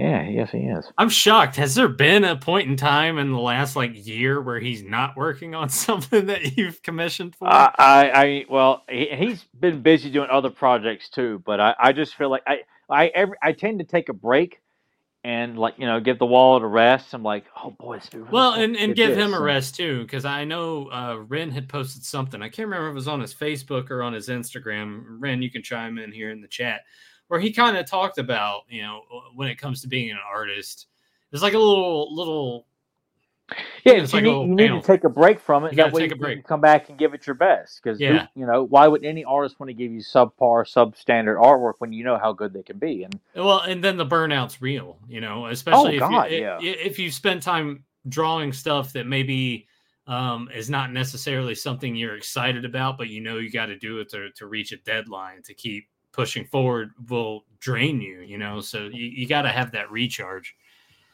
yeah. Which I appreciate that, because I know when I would buy artwork from Kevin and Axel, like I'm like, I get it, guys, I get it, Yeah. um, but whatever Ren I just he always delivers the goods. Yeah, if you get too burnt out, then you're just like sitting on You the like floor this, like this. Yeah. and all Ren's hearing is my voice saying, well, Ren, this is better. My taste is better. My movies are better. Loki sucks. And but now the coughing's starting to get on his nerves. That's starting to get him amped up, and while he's having that fire in his brain once again, the other guy decides he's going to try to crush his skull, and it doesn't happen. I like this shot right here too, but it's also this is sort of, I saw this and I'm like, man, that looks like anime to me a little bit, but I still like with the emotion lines. Yeah, like the lines going in the close-up shot of his eyes like that. But here's Daredevil busting through.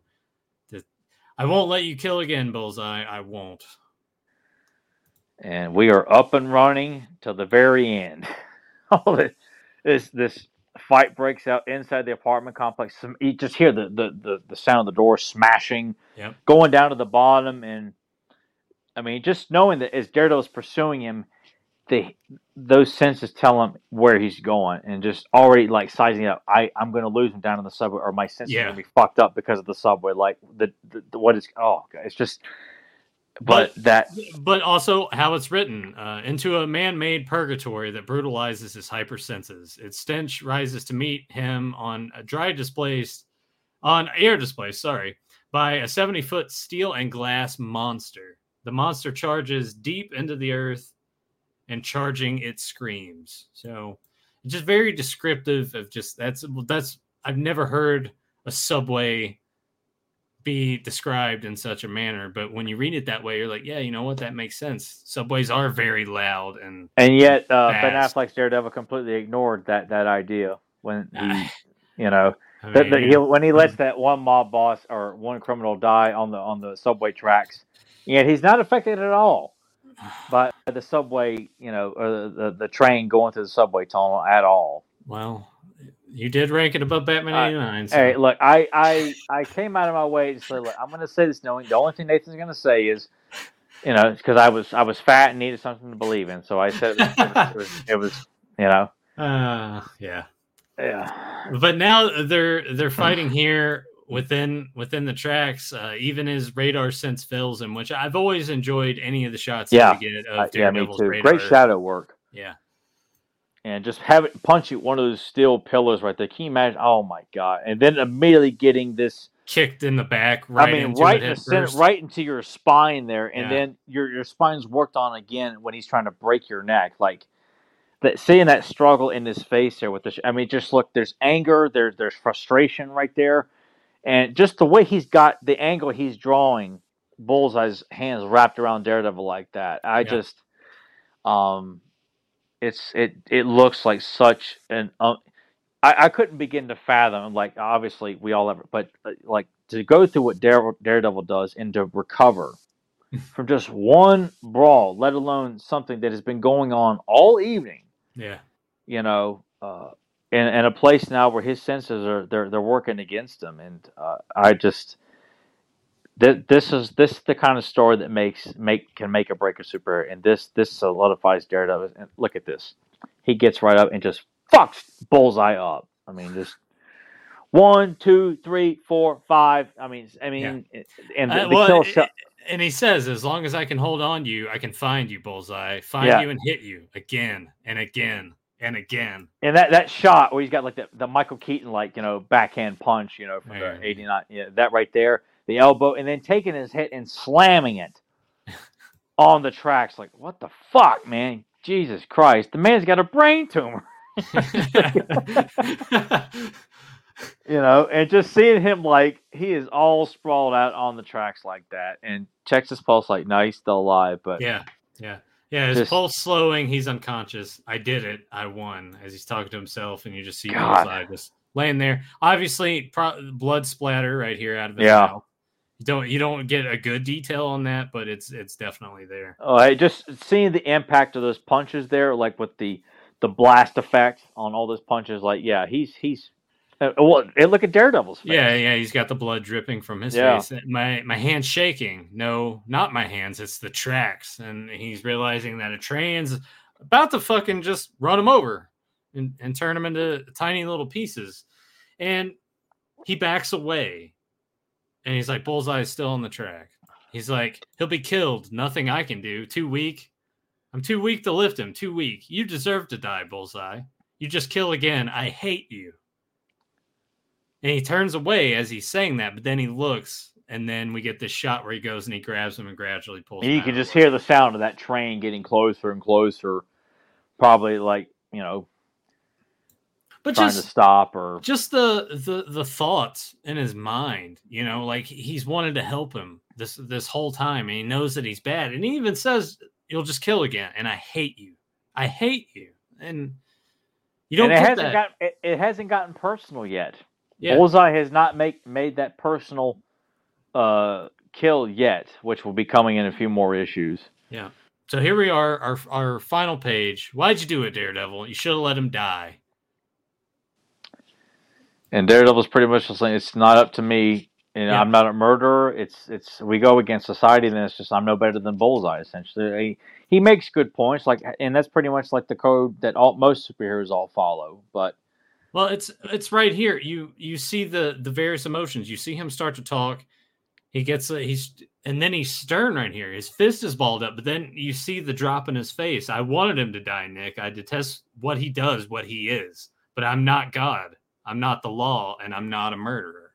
So, which I feel like when you hear anybody say, "Why don't you just kill the guy?" Like, that's not what makes him a superhero. Like, that's why Punisher is the Punisher, and then you have the rest of the Marvel universe. you know, the only hero that doesn't hesitate to kill. And some would even say he's not a hero; he's a murderer. But And he goes out strictly after bad guys. we should also say this too, that they're both watching the operation The take operation place going on, to get the tumor removed. And he even says here, he's going to go free. He's going to kill again, and next time it'll be your fault. And Daredevil doesn't answer. He turns and slowly walks off, praying that tonight he's done the right thing. And then we get him, gentlemen, that operation is a success. The patient will live. The end. And we won't see Bullseye again until the Death of Elektra issue. Yeah. Which follows up pretty much right after that. The after effects, the intense disdain Bullseye has. If you think he thought he hated Daredevil in this issue, that issue amps up his malice. But we don't. Before we get to that point, though, this is when we get the first appearance of Kingpin within the Daredevil stories, and that's when we get that whole underbelly of New York. Why Kingpin is come back, because when he's brought into this story, he's no longer the Kingpin. He's off in Japan. Yeah. He's got his wife. He's put all of that behind him, but this evidence is turned up that he can use to put everybody away, and things get. Everyone's worried about him coming back and turning on all of them, putting them all away, and so they put a hit out on him, and then he gets pissed, and then he comes back and destroys everybody because his wife. But they think Vanessa's been killed, and you're led to believe, but she's not. Yeah, it turns out she's not, and Daredevil has a hand in that. Yeah, she's just down there hanging out with all the Amatos. Oh yeah, which what those Amatos will do to their people they discard, which that was like, oh my god, feeding them to this alligator. Yeah. Which I'm like, oh my god, to see a live action Daredevil fighting an alligator. I so wanted to have an illustration of Kevin Sharp doing that, of Spider-Man and Daredevil taking on a giant alligator in the sewer that's being commanded by the lizard. Hey, Ren, get Ren to do it. Put it on a shirt. That would look awesome. Because I've yet to have Ren illustrate full character. It's always been from the waist up. Yeah. But it'll cost you more. Well, I know it will. That's why I'm I get so greedy for characters. It's hard for me to limit myself to just two characters. I think that's perfect though. Spider-Man and Daredevil fighting a giant alligator that's being commanded by the lizard. It comes out of this giant, pipe. Lizards perched up on top of it, commanding, and it just comes bursting out. There's water raging, and Daredevil and Spider-Man, kind of leaping out of the way as this, Ramon from Alligator, but just probably about 3 or 4 times bigger than that. Ren loves. I love Ren's shadow work. So to see him do shadows in the sewer of Daredevil and Spider-Man, classic Daredevil, classic Spider-Man, classic Lizard, with this mean as fuck alligator, just eager to try and eat him alive. Seeing Daredevil fight like that, but I like seeing Spider-Man and Daredevil team up. It's just awesome. Well, it's used quite often. In fact, one of Frank Miller's first I don't know. I'm assuming he only drew this. I don't think there was any. Yeah, he only drew it. But Peter Parker, the Spectacular Spider-Man, number 27. It's Daredevil and Spider-Man. Yeah, teaming up together. But yeah, after that, that's when we really get into more Bullseye stuff, a little more Gladiator stuff, because that's tied into a case that Matt's working on to try to free him. We get a decoy there.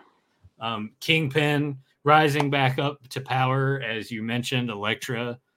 And the hand will come into play. Hand comes into play. Punisher shows up. Yeah. A lot of good stuff happens during Frank's run. And then you got the Born Again run, which is a phenomenal story. Yeah. But also not as long. That only goes from issue 226 to 233. So. Yeah, that's a more concise story, but it has, it's really fucking good. But highly recommend, if you enjoyed watching us flip through the pages of 169, go check out the rest, 170 through 191. it's a lot of kick-ass stuff that goes on there. So before we wrap it up, if any of you have any questions in the chat room, go ahead and throw them out to us now. Even like comments, I might read some of those too. Sure. Over the questions, but Tyler, what do you got on tap to watch this weekend or read this weekend? I don't know, because you read comic books on the weekends too, don't you? I read them at night before I go to bed. It's kind of like my go-to thing to kind of wind down. That's a good way to fall asleep. Yeah. Yeah, I read until I can't comprehend the story. Like when I'm like, all right, I'll stop. Yeah. So I'll probably be reading some more Daredevil when I go to bed tonight. But I'll probably finish watching Karate Kid Part 2 and finish Cobra Kai Season 4 and start Season 5 again. You know, I just went through and rewatched the entire run again for the upteenth time. Really? So that... I had thought about doing that again myself because the mood struck me. I'm like, fuck, I really part of me just really wanted to watch season 5 when Terry Silver takes over as the Prime. But I'm like, you know what? No. Start every from the beginning. I always start from the beginning. I'm like, and just having 5 seasons to sit through, waiting for season 6, and it never gets old. Like it's the one show that I feel like I'll never get tired of, and when I watch it, I always watch it from the beginning, and I will go all the way to the end. Whereas other stuff, it's like, I'll watch this one season. Like Daredevil season 1 is really good. Season 2 is pretty good, but season 3 sucks. Does it? I do. I have no desire to revisit. It wasn't horrible, but it does not live up to the. I haven't watched season 3. I've only watched season 2 one time, and I liked it. But then season 3 came out, and I was all hyped about it, and then I just never got around to it. I don't know why. And Bullseye's in it, but it's the most. I don't know. I just feel like, for a full season, like, I don't know, they have all these other characters. Like, I don't give a shit about these characters, and it's just, Daredevil goes backwards. He's wearing the black suit again, which is not bad, but.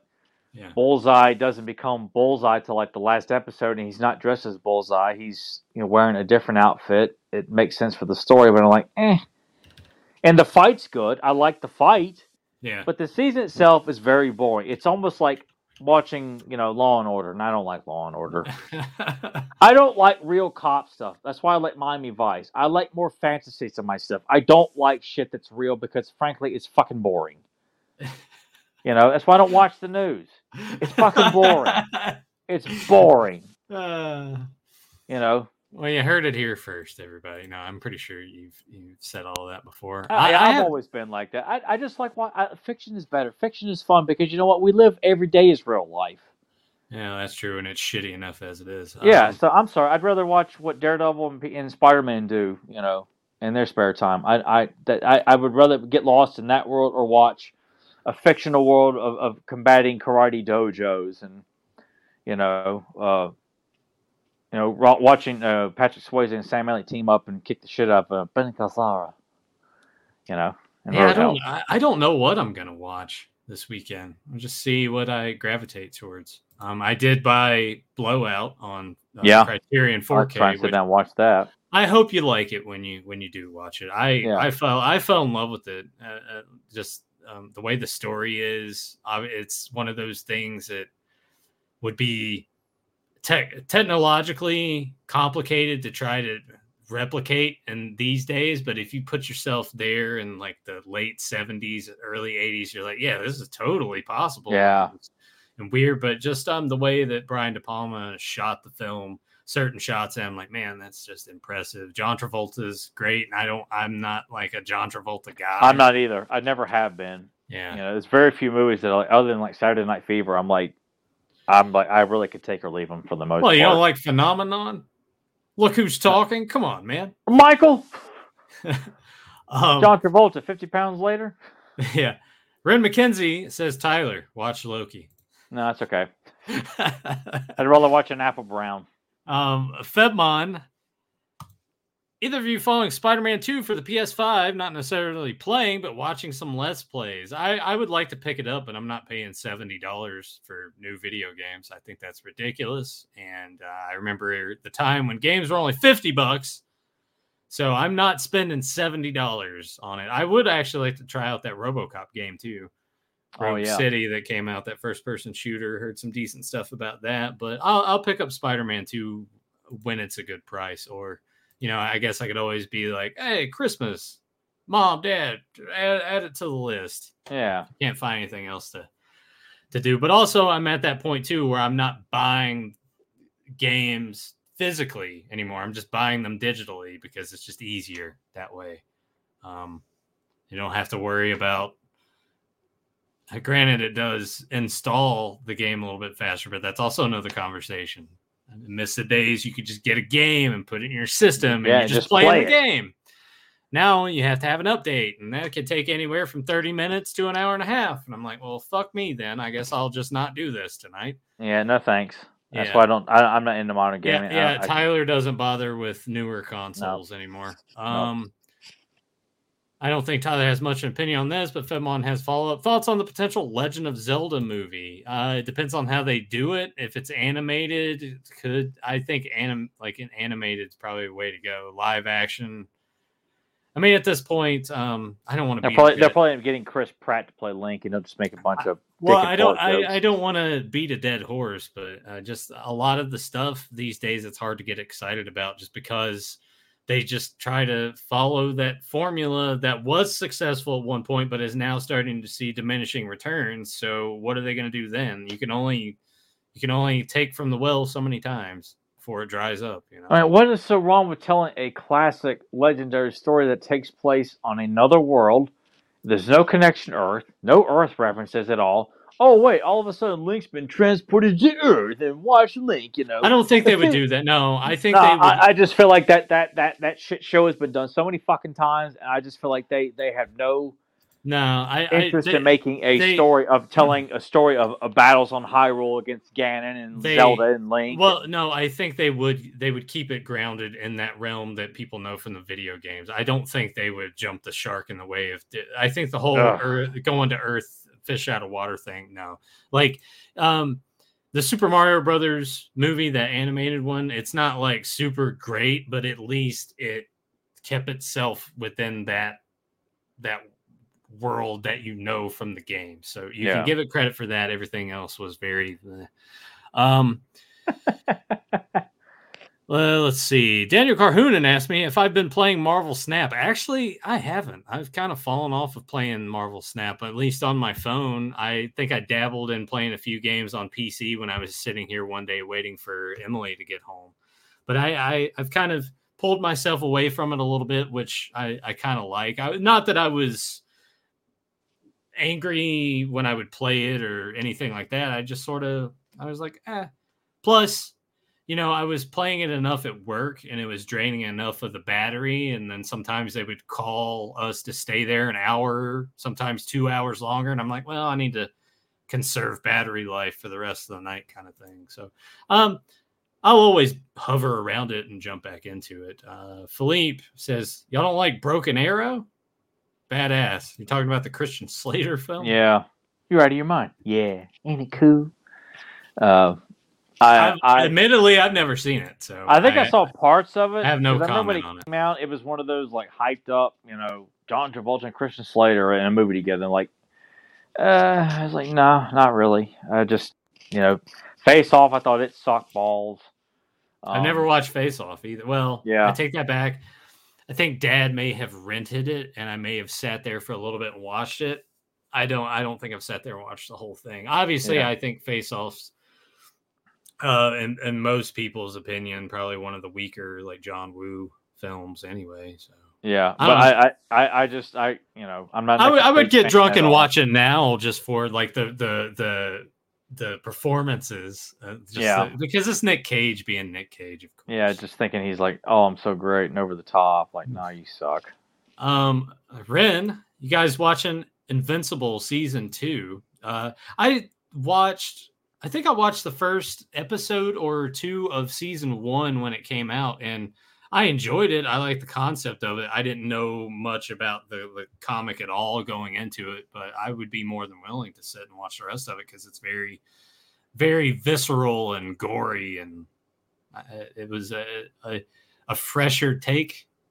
Even though you also have The Boys going on, which The Boys, I've really enjoyed The Boys a lot. So when that new season drops, I'll check that out too. I watched finished watching the Apple TV show Severance. I won't go into detail about that, but god damn, dude, the cliffhanger of season 1 when it ended, we're both sitting there, we're like, wait, that's it? No. So it's like, all right, cool. That's one of the shows. Like, good. That gives me something to look forward to when they eventually go and film it. But now the actor strike is finally over now. Oh, too. yeah. So some of these projects can start to get back, like Deadpool 3 and all this other shit that they were working on before the strike had happened. You know, John Cena is not he's done wrestling now. He's going to go back. Which I saw a thing that I guess he was in a movie that was like Wile E. Coyote, but from what I heard, it was going to have practical effects meshed with like the animation in the same vein of Who Framed Roger Rabbit. And they said it tested well with the audiences that they showed, and they're going to just shelve it so they can get a tax write-off. I'm like, so you have the potential to have something that would be, if it's what they're saying, using practical effects and same vein as Roger Rabbit, you have something that in this day and age would now that would be a novelty. Now that would be something that people would go see it strictly based on that and nothing else, and would make you money. And like, nah, we'll just put another shitty DC movie out. Yes. Lose money on that. Like, what the fuck? And it only costs them. We're gonna reboot and restart the DC universe again. Yeah, like what the hell? So. Yeah, I'm so glad I don't care about this stuff anymore. No, like, same. It feels good to just not.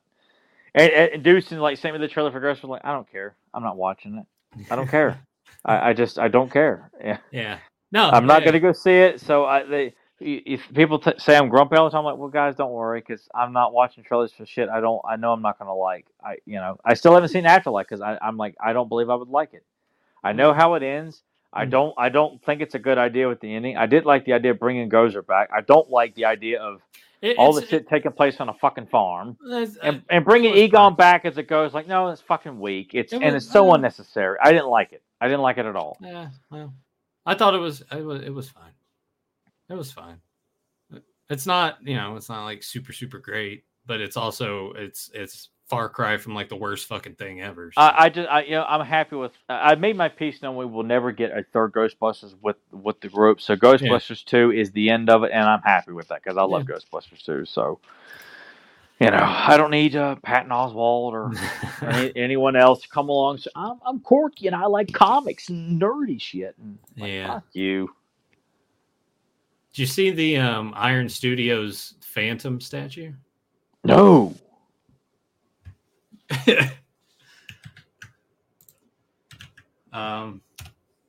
It might be on Big Bad. I just saw it here on Amazon when I was clicking on stuff. To buy now?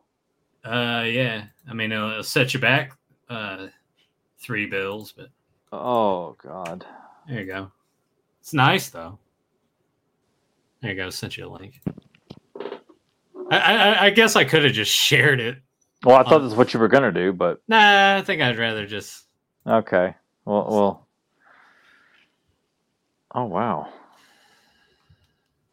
God, that's oh boy, yeah, fuck. That's pretty nice. But that'd be badass to have though. God, that's really cool. Yeah, see, I haven't jumped on the Iron Studios train like you have. Well, I've only got a couple of them, and I've only got 3, and I've wanted to buy others, but I'm like, oh my god, I mean, just high end stuff. It's hard to pull the trigger on one because you're like, well, if I'm going to spend this kind of money, like, which one do I do it on? Like, which one do I buy? I'm like, oh my god, like, I came so close to getting another one of the Thundercat statues. Then I went over and was like, you know what? These busts are looking really good, man. So I got the Daredevil bust, it should be here in the next couple of days. Yeah, because you bought it too, didn't you? No, I had been eyeballing it since even before you were even thinking about it. Probably, I was like, damn, that would be nice. I put it on, the Christmas list. I'm like, Mom, of course you did. Yeah, you guys can get the good old price of free. Joe Amato's favorite word. Yeah, God, I could not introduce that idea to anybody in my family. Like they were like, "What?" And no. It's just, there's nobody in my family that's qualified to even contemplate, like not even a high price item like that. Just like a very specific thing that was like, oh god, that's amazing. It would just go over everyone's heads. Well, It's like that one year that when the '60s Batman finally came out on Blu-ray. That was the one thing I was asking for from anybody, from, you know, and no one got it for me. Not a single soul. Like not two people got me the same thing. Like nobody bought it. What year did that come out? That was like what, 2013 or something? Yeah, something like that. Yeah. Yeah, I think I would have gotten it for you, but at the time, like money wise, I wasn't as comfortable as I am now. So. Oh, I mean, but I just remember that was the one thing I was asking for. I remember like opening Christmas present. Oh my god, am I gonna get like? And I felt crushed. There was something that looked like the same dimensions as that, or that I thought, because there was the box set and then there was like the first season. So I thought maybe they just got me the first season, but I wanted to spend Christmas Day just binge watching the '60s show, and that's what I intended to do. I had planned to spend that Christmas binge watching Batman. It was like someone's going to get it for. I don't know who, but someone was going to get it for me, and nobody did. And I went out and spent damn near all the money I got for Christmas and bought the whole box set the next day at Best Buy. Like I remember you telling me that one. Yeah, I think I remember you texting me about how disheartened you were by it. And since that point, he gave up on his family. He shunned them forever. I just feel like they just you know, they don't get it, and you know. Well, it's like when your mom got you, what was a Thundercat shirt? Yeah, there's a Thundercat. There's a logo. Yeah, just a black shirt with the logo on it. Yeah. And she was like really excited about it. Yeah. She thought she got you like the ultimate gift. And you know, that not to make this sound like Tyler wasn't like grateful for it or anything, but just the whole idea of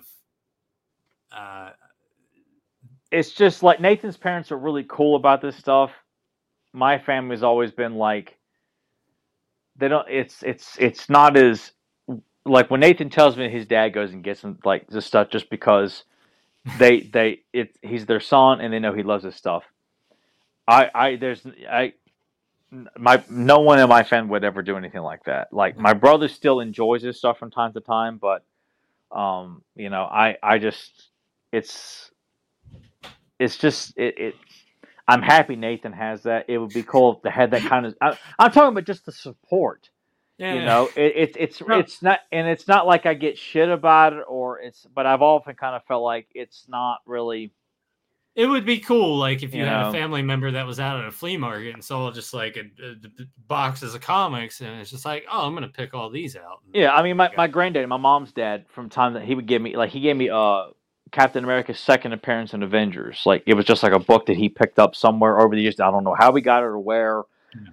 You know, he gave me that. You know, he would do stuff like that from time to time because he knows I collect toys and comics and stuff like that. But it's just that lack of support that, you know, it's like, yeah, Tyler likes comics and toys and stuff like that. I told my parents that, you know, if you had mentioned, it's like, hey, you know, if they want to temporarily adopt me when they go out to some of these things. Oh yeah, because I just feel like they're like, you know, well, son, look what we got for you here, and they, oh, gee, Dad, and, oh, Mom, you're the greatest, and I'm sitting here playing with my jacks, you know, just oh wow, that's great, Nathan. Yeah, for people that don't understand that reference, if we have any of the younger viewers out there, jacks is when you would have these jacks on the ground, and you would bounce a ball, and you would pick up one and catch the ball, and then you bounce it again and pick up two, and you kept going, right?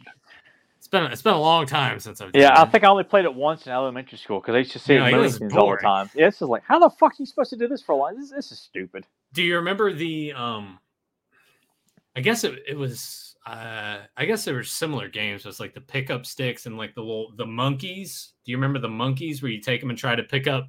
Is that the barrel of monkeys? Yeah. Where you put them out there and you have the one and you pick up two and you use those two to pick up another one. You make this thing and you're trying to dump them in the. Oh yeah, I remember seeing it. I don't think I ever got to play it or played it correctly. I had the Ninja Turtle version of that. Oh, that sounds cool. Yeah, but going back to Daredevil, because Dad, of course, has been anytime we got a list. He's got a list, and he sends me a picture of it, so I have an updated list of the first run Fantastic Four, so like the 400 some odd issues there. And I sent it to Tyler. I think I got most of the 200s at this point. But anyway, Daredevil, he's gonna Daredevil. He's got his sights set on finding Oh my God, old that's Daredevil just. books now. So I just think that's awesome. Like just to know that he's that determined and wants to do that for you. Like um, yeah, it just you just wish you had that kind of um, well, I mean, support and knowing that that stuff makes you happy, and it's not like I don't know. I kind of had a little bit more of a heart to heart with like mom about my my perspective or her perspective on that, and I think she's a lot more loosened up about it. I yeah, it think used to be way worse. I remember. yeah, it used to be where I think she felt bad. That Yeah, I felt like I just don't feel like the family. It's yeah. you know I get it. Well, which they kind of it's commonplace as this stuff is now. I think because I've been doing it. Well, I've never stopped doing it. I never stopped yeah. collecting toys. Never stopped reading comics, and That's true. There was never a point since I've known you from yeah, high school, like even in high school, like it was still that. It's not like you gave up and you're like, all right, well, I guess I'll just get really into fishing or something. Like, no, yeah, you stuck with it. You stuck to your guns, and you're like, no, this is me. This is what I yeah, and like. it's like having to hope that girls wouldn't like see it as like this, like, oh my god, you collect toys? What a dork! You're not Yeah, into like trendy MTV shit and whatever the fuck, I think there It's was a good way back then to kind of balance both. well, I mean, you kind of learned to had to. I mean, outside of like having that fear of thinking like you were going to give me shit for like like oh Nah, God forbid if a woman ever found out that yeah, I that's true. collected this stuff, Yeah. so it was Yeah, it really Tyler's just sitting there talking to a girl back in high school. And it's like, this is going really well. What? And then I just jump into the frame, and I'm like, motherfucker likes Thundercats, and then just yeah like like walk no the it's way. unfortunately the situations like they never got that far for me to even Yeah. find out that I collected any of that stuff. So I had the worst luck with women. Like Nathan was an Adonis back in high school. Adonis, yeah, okay. Hey! But between the two of us, yeah, I think clearly you were the Adonis because I could not have had more worse luck with women through high school and into my early 20s. Man, it was just the drizzling shits, man. That was as it has been my kryptonite.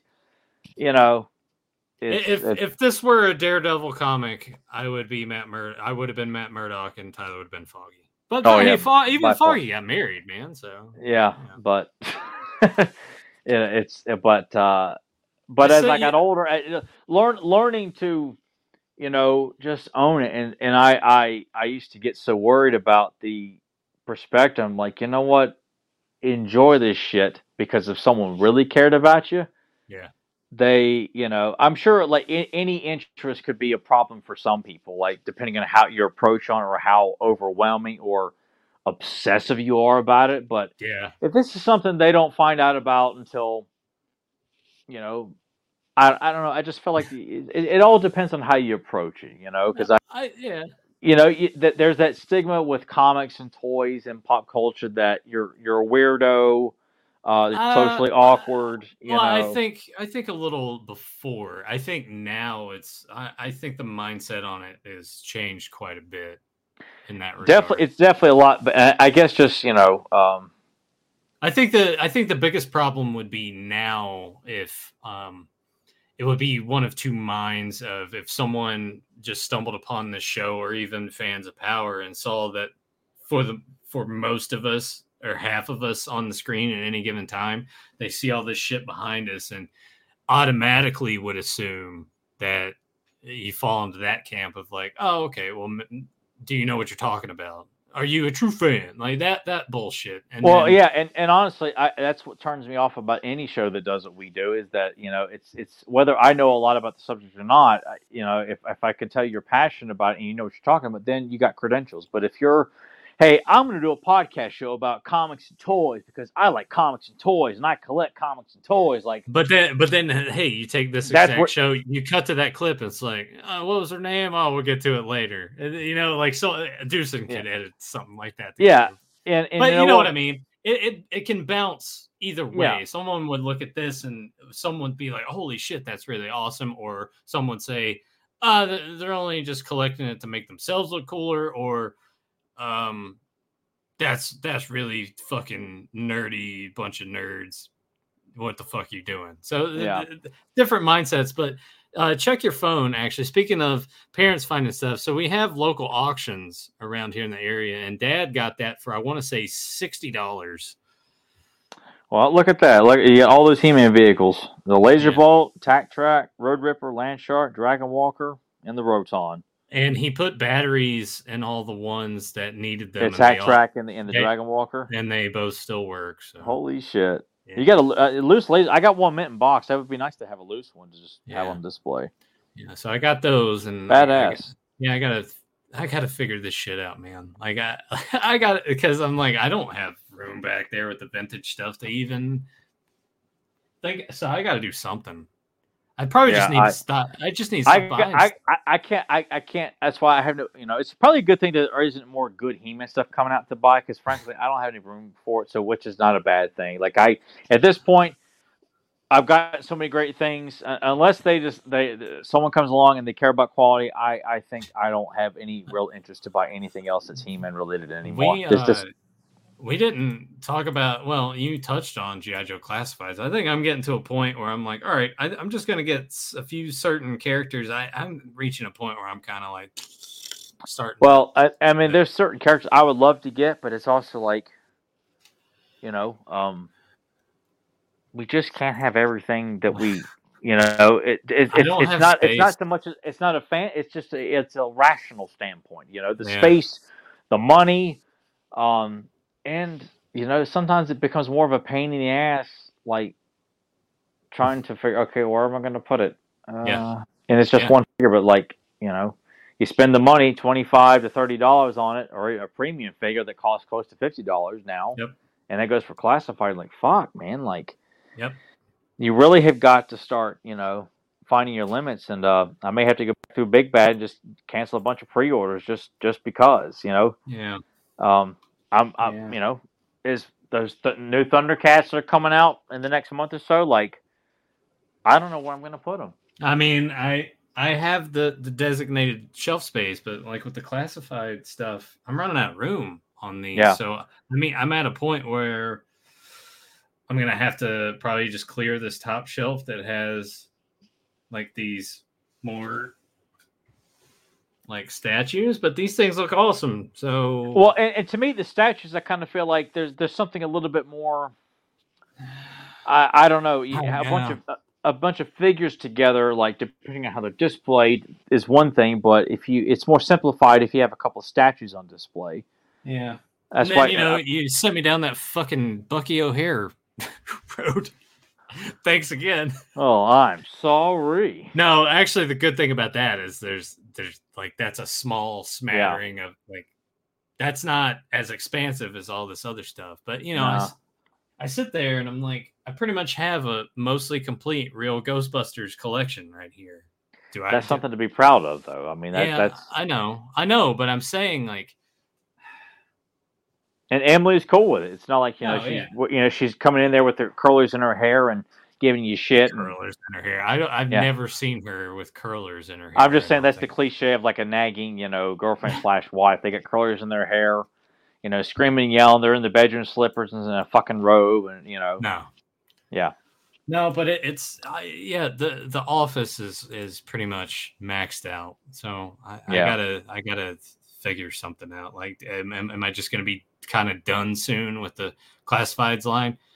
Maybe. Like if it's some of the other characters, I'm like, I probably don't need that one. But like that Chuckles, I would still like to get that Chuckles, but he's a deluxe figure, so it's more money. And I'm like, I don't need the 2 extra heads and that's why I would feel like I would just wait because I'm sure at some point there'll be a standard one. Like when Big Boa comes out, I got to get him just because it's Big Boa, quick kick, nunchuck, Yeah. I mean, there's certain ones. Any of the other Dreadnoks on the way, yes. Yeah, I feel like there's certain things that I feel like, yeah, but too, and I'm sure some of our listeners and other people that are collectors, like even when you pre-order this stuff, you go through phase where what, do I really need that right now? Yep. You know that you're super excited about when it's announced, you pre-order immediately, you may decide, Yep. what, that's $50 that what I probably could as of right now, But and see the thing is so much of this stuff, depending on where if it's a Hasbro Pulse exclusive.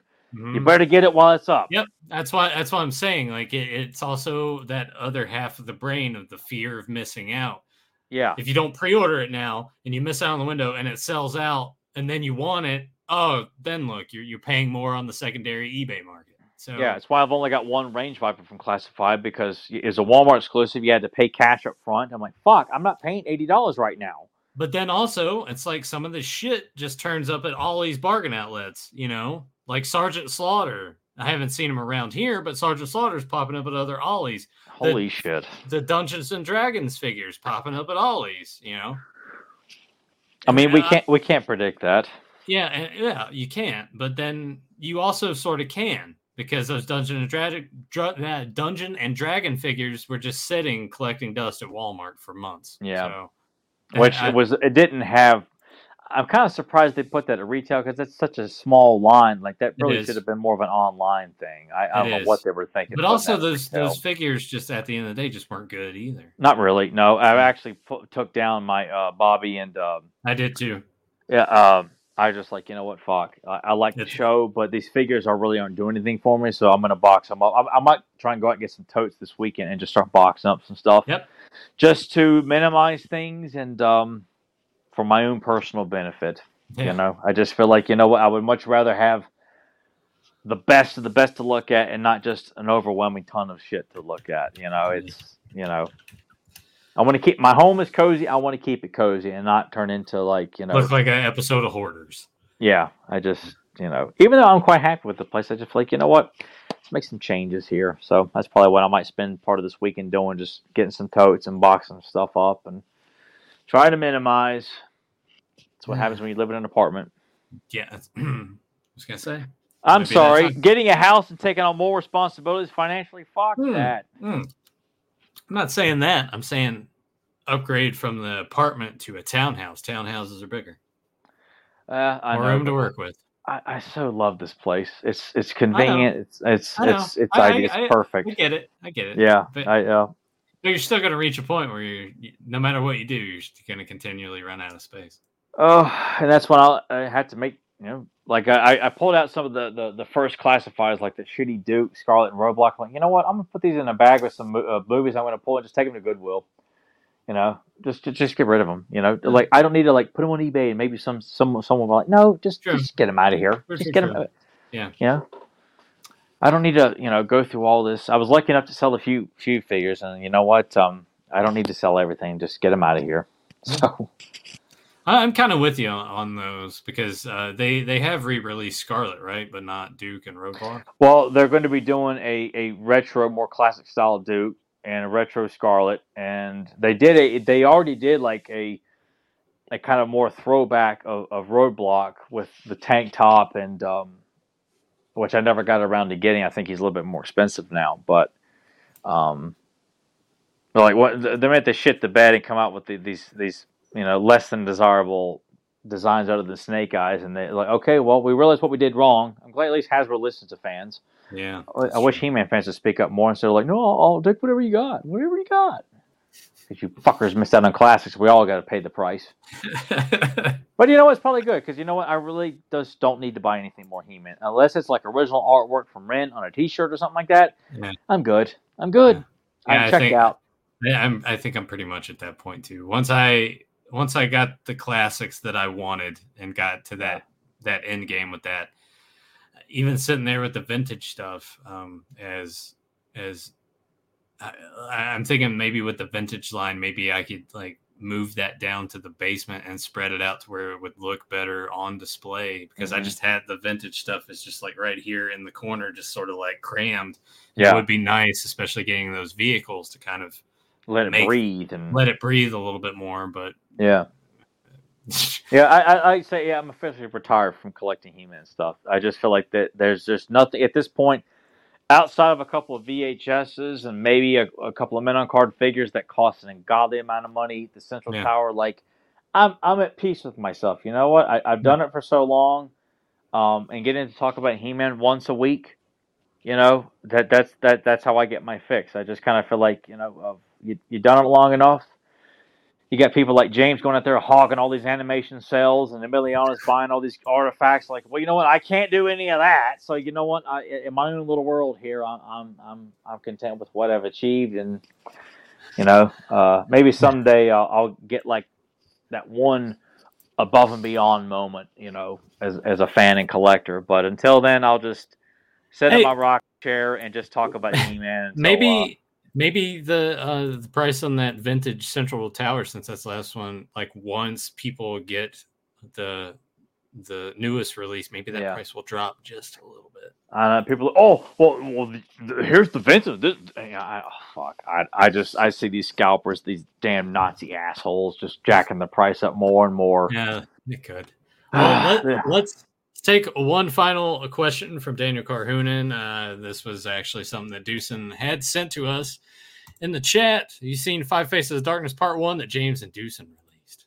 I've yet to sit down and watch it. I'm eager to, just because anytime they put something together, especially with Transformers in, I'm not going to say anything. But the two of them have got.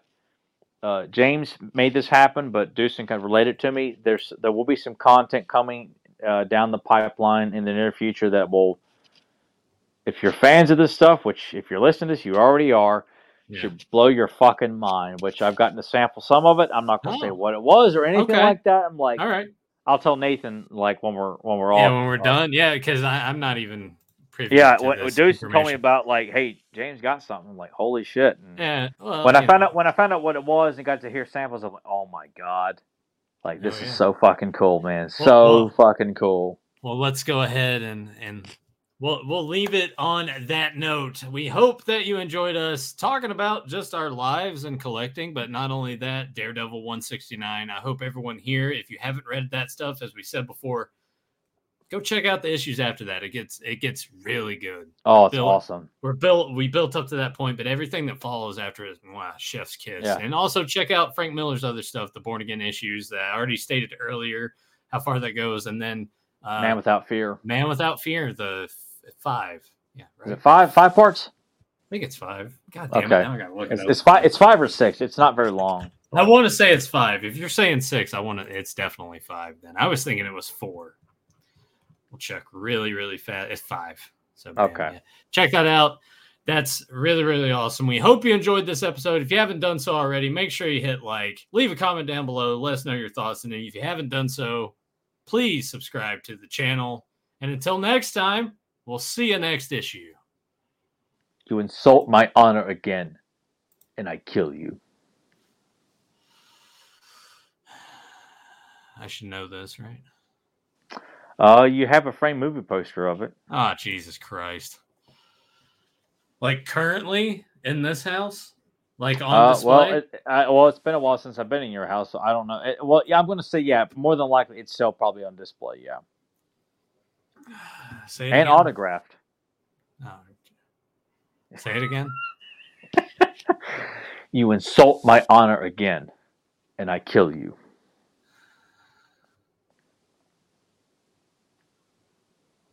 I'm just going to go out on a limb here because you said you still have to watch it. Karate Kid Part 2? Mm-hmm. Okay, because I have that poster inside. You're like, turtle? Oh, speaking of that really quickly. So, what was it, an email that I got? I can't remember if it was an email. It may have just been on Instagram that I saw it. What convention was it though? Oh, so it was the Big Lick. Not here in Roanoke though. So it's actually going to be in the Big Lick Comic-Con Nova in Chantilly, Virginia. All 4 voices of the original Ninja Turtles and April O'Neil are going to be there. Holy shit! Wow. Yeah. April 13th through 14th, 2024. Holy shit. Let's see That's awesome. how far is that? How far is that? Can't be that far. I've never even heard of that place. Let's see. Well, if Biglet's putting it together, it kind of makes you wonder, like, what? Well, that is, it's on the outside of DC, so it would Oh, take fuck. a hot minute to get there, but something. Yeah, to think about. I'm like, I get you. I'm kind of, but there's gonna be like there's certain things if you know, like if Dolph Lundgren showed up to one of these. Oh well, if Dolph, I think you gotta go. Yeah, I have to go and you'd be like, look how big my arms are. Look at that. Look, it's the son of He-Man. Here we go. You know. Oh my god. Yeah. But yeah, I feel like Dolph would have to be, but I swear I'm so scared to death of it being a Tom Savini moment where he's just like, oh yeah, no, I think he would talk to you since you're built. I think it's like just the conversation you had when you did it virtually. Well, yeah, but I guess I just, having those moments where you meet these people and they really, obviously, talking to Dolph was a dream come true, and it could not have went better talking with him. Video on the channel if you haven't checked that out already. Yeah, that and the Beastmaster Warwick Davis. Check out the you'd have to rummage around, go to playlists. I made a playlist of Tyler and all of his virtual celebrity conversations. So yeah, go check that shit out. I did. I was really happy with the one I did with Frank Welker and Peter Cullen. I was pretty proud of those. Yeah. Sorry to hear about your wife, though. Yes. No, Mark, my dog. Yeah, Mark Singer thought you had a wife that had passed away.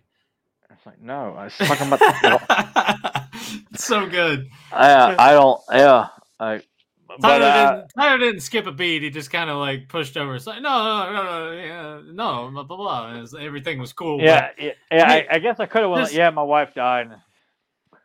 I think that's kind of the beautiful thing about how comfortable we've gotten with being on camera and doing the shows every week. Is it prepped you for that kind of thing? Because I would imagine talking to Dolph, I was nervous as but you fuck, could man. You couldn't tell. God. That's what I'm saying. Like you were so used enough to that you know how to kind of compose yourself when you need to. It's going to conventions like we have and like getting over those jitters. Like, oh my god, what if I fucking fart? And throw up, and you're all flushed and nervous, and you get over that because you just, I just hate how some people don't utilize those moments and those times, and these bullshit people come along with their fucking microphone. Hi, I'm from the Dickhead YouTube channel. We're here with Crazy Nathan Kennedy here, and they're just trying to get over the fucking channel. Yeah. And they have no interest in having an intelligent, fun, and creative conversation with a celebrity, whether it's a D-list or A-list celebrity. It's like, my God, like I'd rather interview this bubble wrap. It's the most unintelligent conversation they have with these people. Like, why did you agree to do this with this asshole? Yeah. But sometimes they got to be. Yeah. They're nice I just don't want generic, and I get it. And I just feel like if you're going to have that moment to talk to them, and it needs to be something to be proud of, not just, will you sign my chainsaw, Yeah, those guys taking a cane hodder. Well, you saw my chainsaw. It's like he wasn't even in those fucking movies. That one guy's like, hey, we got the guy from Halloween to sign my, and like, God, you don't even know the guy's don't even know his name. Yeah. Idiot. Yeah, they're people too. But if you want to get a small taste of that, go check out the playlist on the channel. You get to see, really do. You see that in some of those interviews where you see them light up just based off of the things that you mentioned, especially with Peter Cullen and Frank Welker. Yeah, that's where it really shines. So I definitely recommend those two. If you want to see Tyler look like he might shit his pants, go check out the Dolph Lundgren one. Which if Nathan says you can't see it, then I didn't see it. Yeah. I couldn't tell. I couldn't tell that you were nervous. You seemed very. You look like you didn't want to fuck it up, and you wanted, but you also had that. I hate that I realized too after doing so many of those that I think Dolph would have given me more time, because he would do this notion. Like, I'm starting to learn that the celebrities will give like a signal if they're allowing more time. Because I only, with Eric had only got me like like one segment, and you buy multiple segments. Like, a segment is 2 minutes. You just, here, take this cash. Just give me 5 more minutes. But like with Frank Welker, I bought, I think, 7 minutes worth of segments. Like, you got a minute was like $80 or something like that. Jesus Christ. It was. I remember, or maybe it's not so much that, but I remember I bought multiple segments. That way, you got the max amount of time to like. There's so much to talk about. Like, I can't just But the way Dolph kept turning his head, like, I was like, I'm pretty sure he's signaling to the lady, like, all right, give a little more time, because I never got to actually ask a question. I know you guys just talked about how big you were. I mean, well, hey, if I'm gonna do that with anybody, I would. It's like, yeah, you work out, and you're like, yeah, I fucking do. That's right, but you inspire me, so I turned right back around on him. But I wish I had really, but I was so nervous about doing a video live feed like in your own home. Oh my God, like, and you're no prep. It's like you're given like maybe about 30 minutes before, the lady chimes in and say, hey, look, you're all set, ready to go. All right, well, we got 3 people ahead of you. Should be about 20 minutes. And then sure enough, it pops up on the screen. There's Dolph. Like, it's just like there's no like precursor, like go, bam, go. Yeah. That's good. Improv, baby. Yeah, that's all it is, which is what we do best or worst on this podcast. That's what I'm saying. Like, I think that was good. This was good prep for you bam, you're there, you're ready, you're on, and I think if you would have taken you from 6 years ago and did that, oh man, it would have turned out terribly. Hearing snippets of like just back when it was me and Joe, I'm like, oh my God, I was so bullshit wholesome, like it was like obnoxious. You were.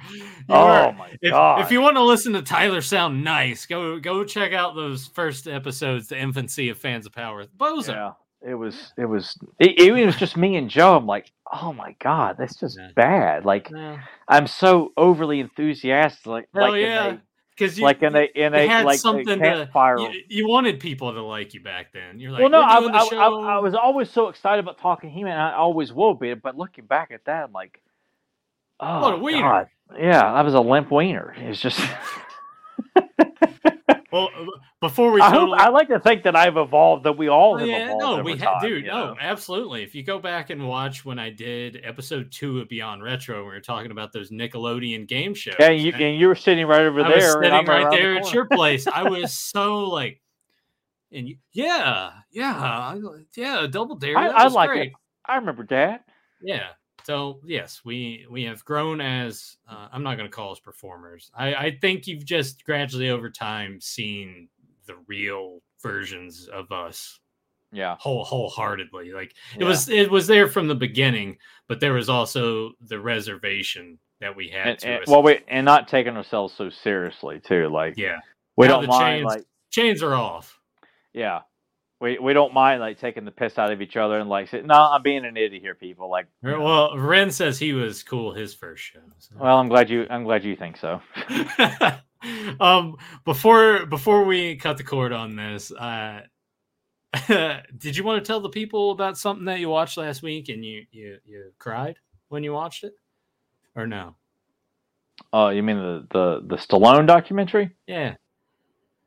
Oh, I mean, I just. So to context here, Stallone, once again, following the footsteps of Arnold. So Arnold had the 3-part documentary on Netflix talking about movie career, politician, bodybuilding. Stallone just had a feature-length film. It was only, a shade over 90 minutes. Yeah. And he talks about his getting into his career, how he got into Hollywood, the success of Rocky, and everything that followed along the way, including a lot of the missteps and regrets that he had in regards to his career. But I hadn't watched it yet, and I was going to. And then Tyler texted me the next day and was like, dude, I watched it, and I think you said you had a good cry or something. It was a happy cry because Stallone does that with a lot of his movies. But that's what I'm getting to. So I watched it, and I'm like, where the fuck did he cry at? I'm like, was it the part where he's talking about the scene with Rocky and Mick, where like he yells at him and Mick walks away and Rocky comes back out, and the way that Stallone's describing it, did that hit a chord with him? I finished the whole thing, and I'm like, where the fuck did he cry? Because like it was good, but there was no part of me at any point that I felt like highly emotional. Well, and I honestly, I don't know if I ever went back and rewatched it because it was good, but I don't know if it has that immediate rewatch factor. Yeah, I don't think it does. Even the Arnold one, the 3-part, as good as that was, like I didn't have that urge to go back and rewatch it again. Yeah, but go ahead and explain what part got you. I think it just, as it's wrapping up, like Stallone's talking about, a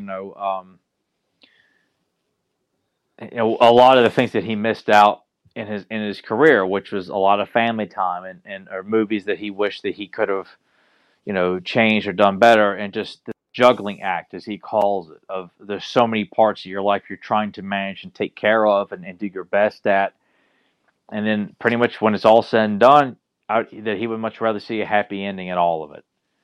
And I just love, it's one of the things that Stallone has always done so well is he always plays vulnerability so well. And in even the toughest characters, like Rambo is my favorite, there's a vulnerability in that character that only Stallone can convey. One of the toughest man, but still you feel like this man still has thoughts and feelings that he is, fighting back and dealing with, and you can respond to that. And that's why he always has an effect on me even more than Arnold, and the role, like Arnold's roles had never gotten me teary eyed. Like that's not what his roles do. They made me get me pumped up. But when Stallone does stuff, he manages to hit the emotional chords with Rocky and Rambo, and some like Copland. I think his performance in Copland, like it's just it's uplifting but sad at the same time, and that's just something, that's a gift that Stallone has got. And I think just as it's wrapping up and talking about his career, I just thought, God, this is why I love Stallone. He's the most toughest vulnerable action hero.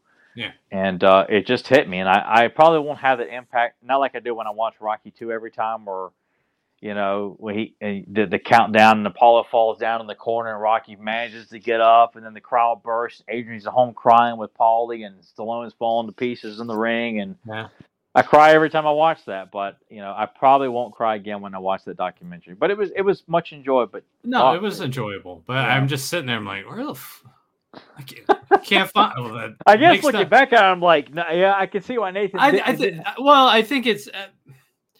I think there's times when you watch a movie or a TV show or listen to a song, depending on like a certain day you've had or something is going on in your life, like you can consume that, and it could just like hit you in a way that it normally wouldn't on any other given day. And that's probably what had happened last weekend too. Is shit just going down, and you you get in your emotions, and you see something like that, and it's like you're like for a brief second you're like Arnold and Junior. You're kind of like you're pregnant, So I'm pregnant, Fuck. Yeah. I'm dilating like there's no tomorrow. All right. Well, we'll go ahead and leave it on that. But hey, the Rocky conversations, I'm looking forward to that. Not this Sunday, but the following Sunday, James E. Talk will be here, and we'll be tier listing Rocky / Creed franchise. So categories will still flesh out to make it to where it's not overwhelmingly like a shit ton of stuff. We'll break it down in a good way, but I hope everyone enjoyed the Spinner Rack. We'll see you next issue. Hopefully, maybe another one later in the month. We'll see how it goes. Bye. Later.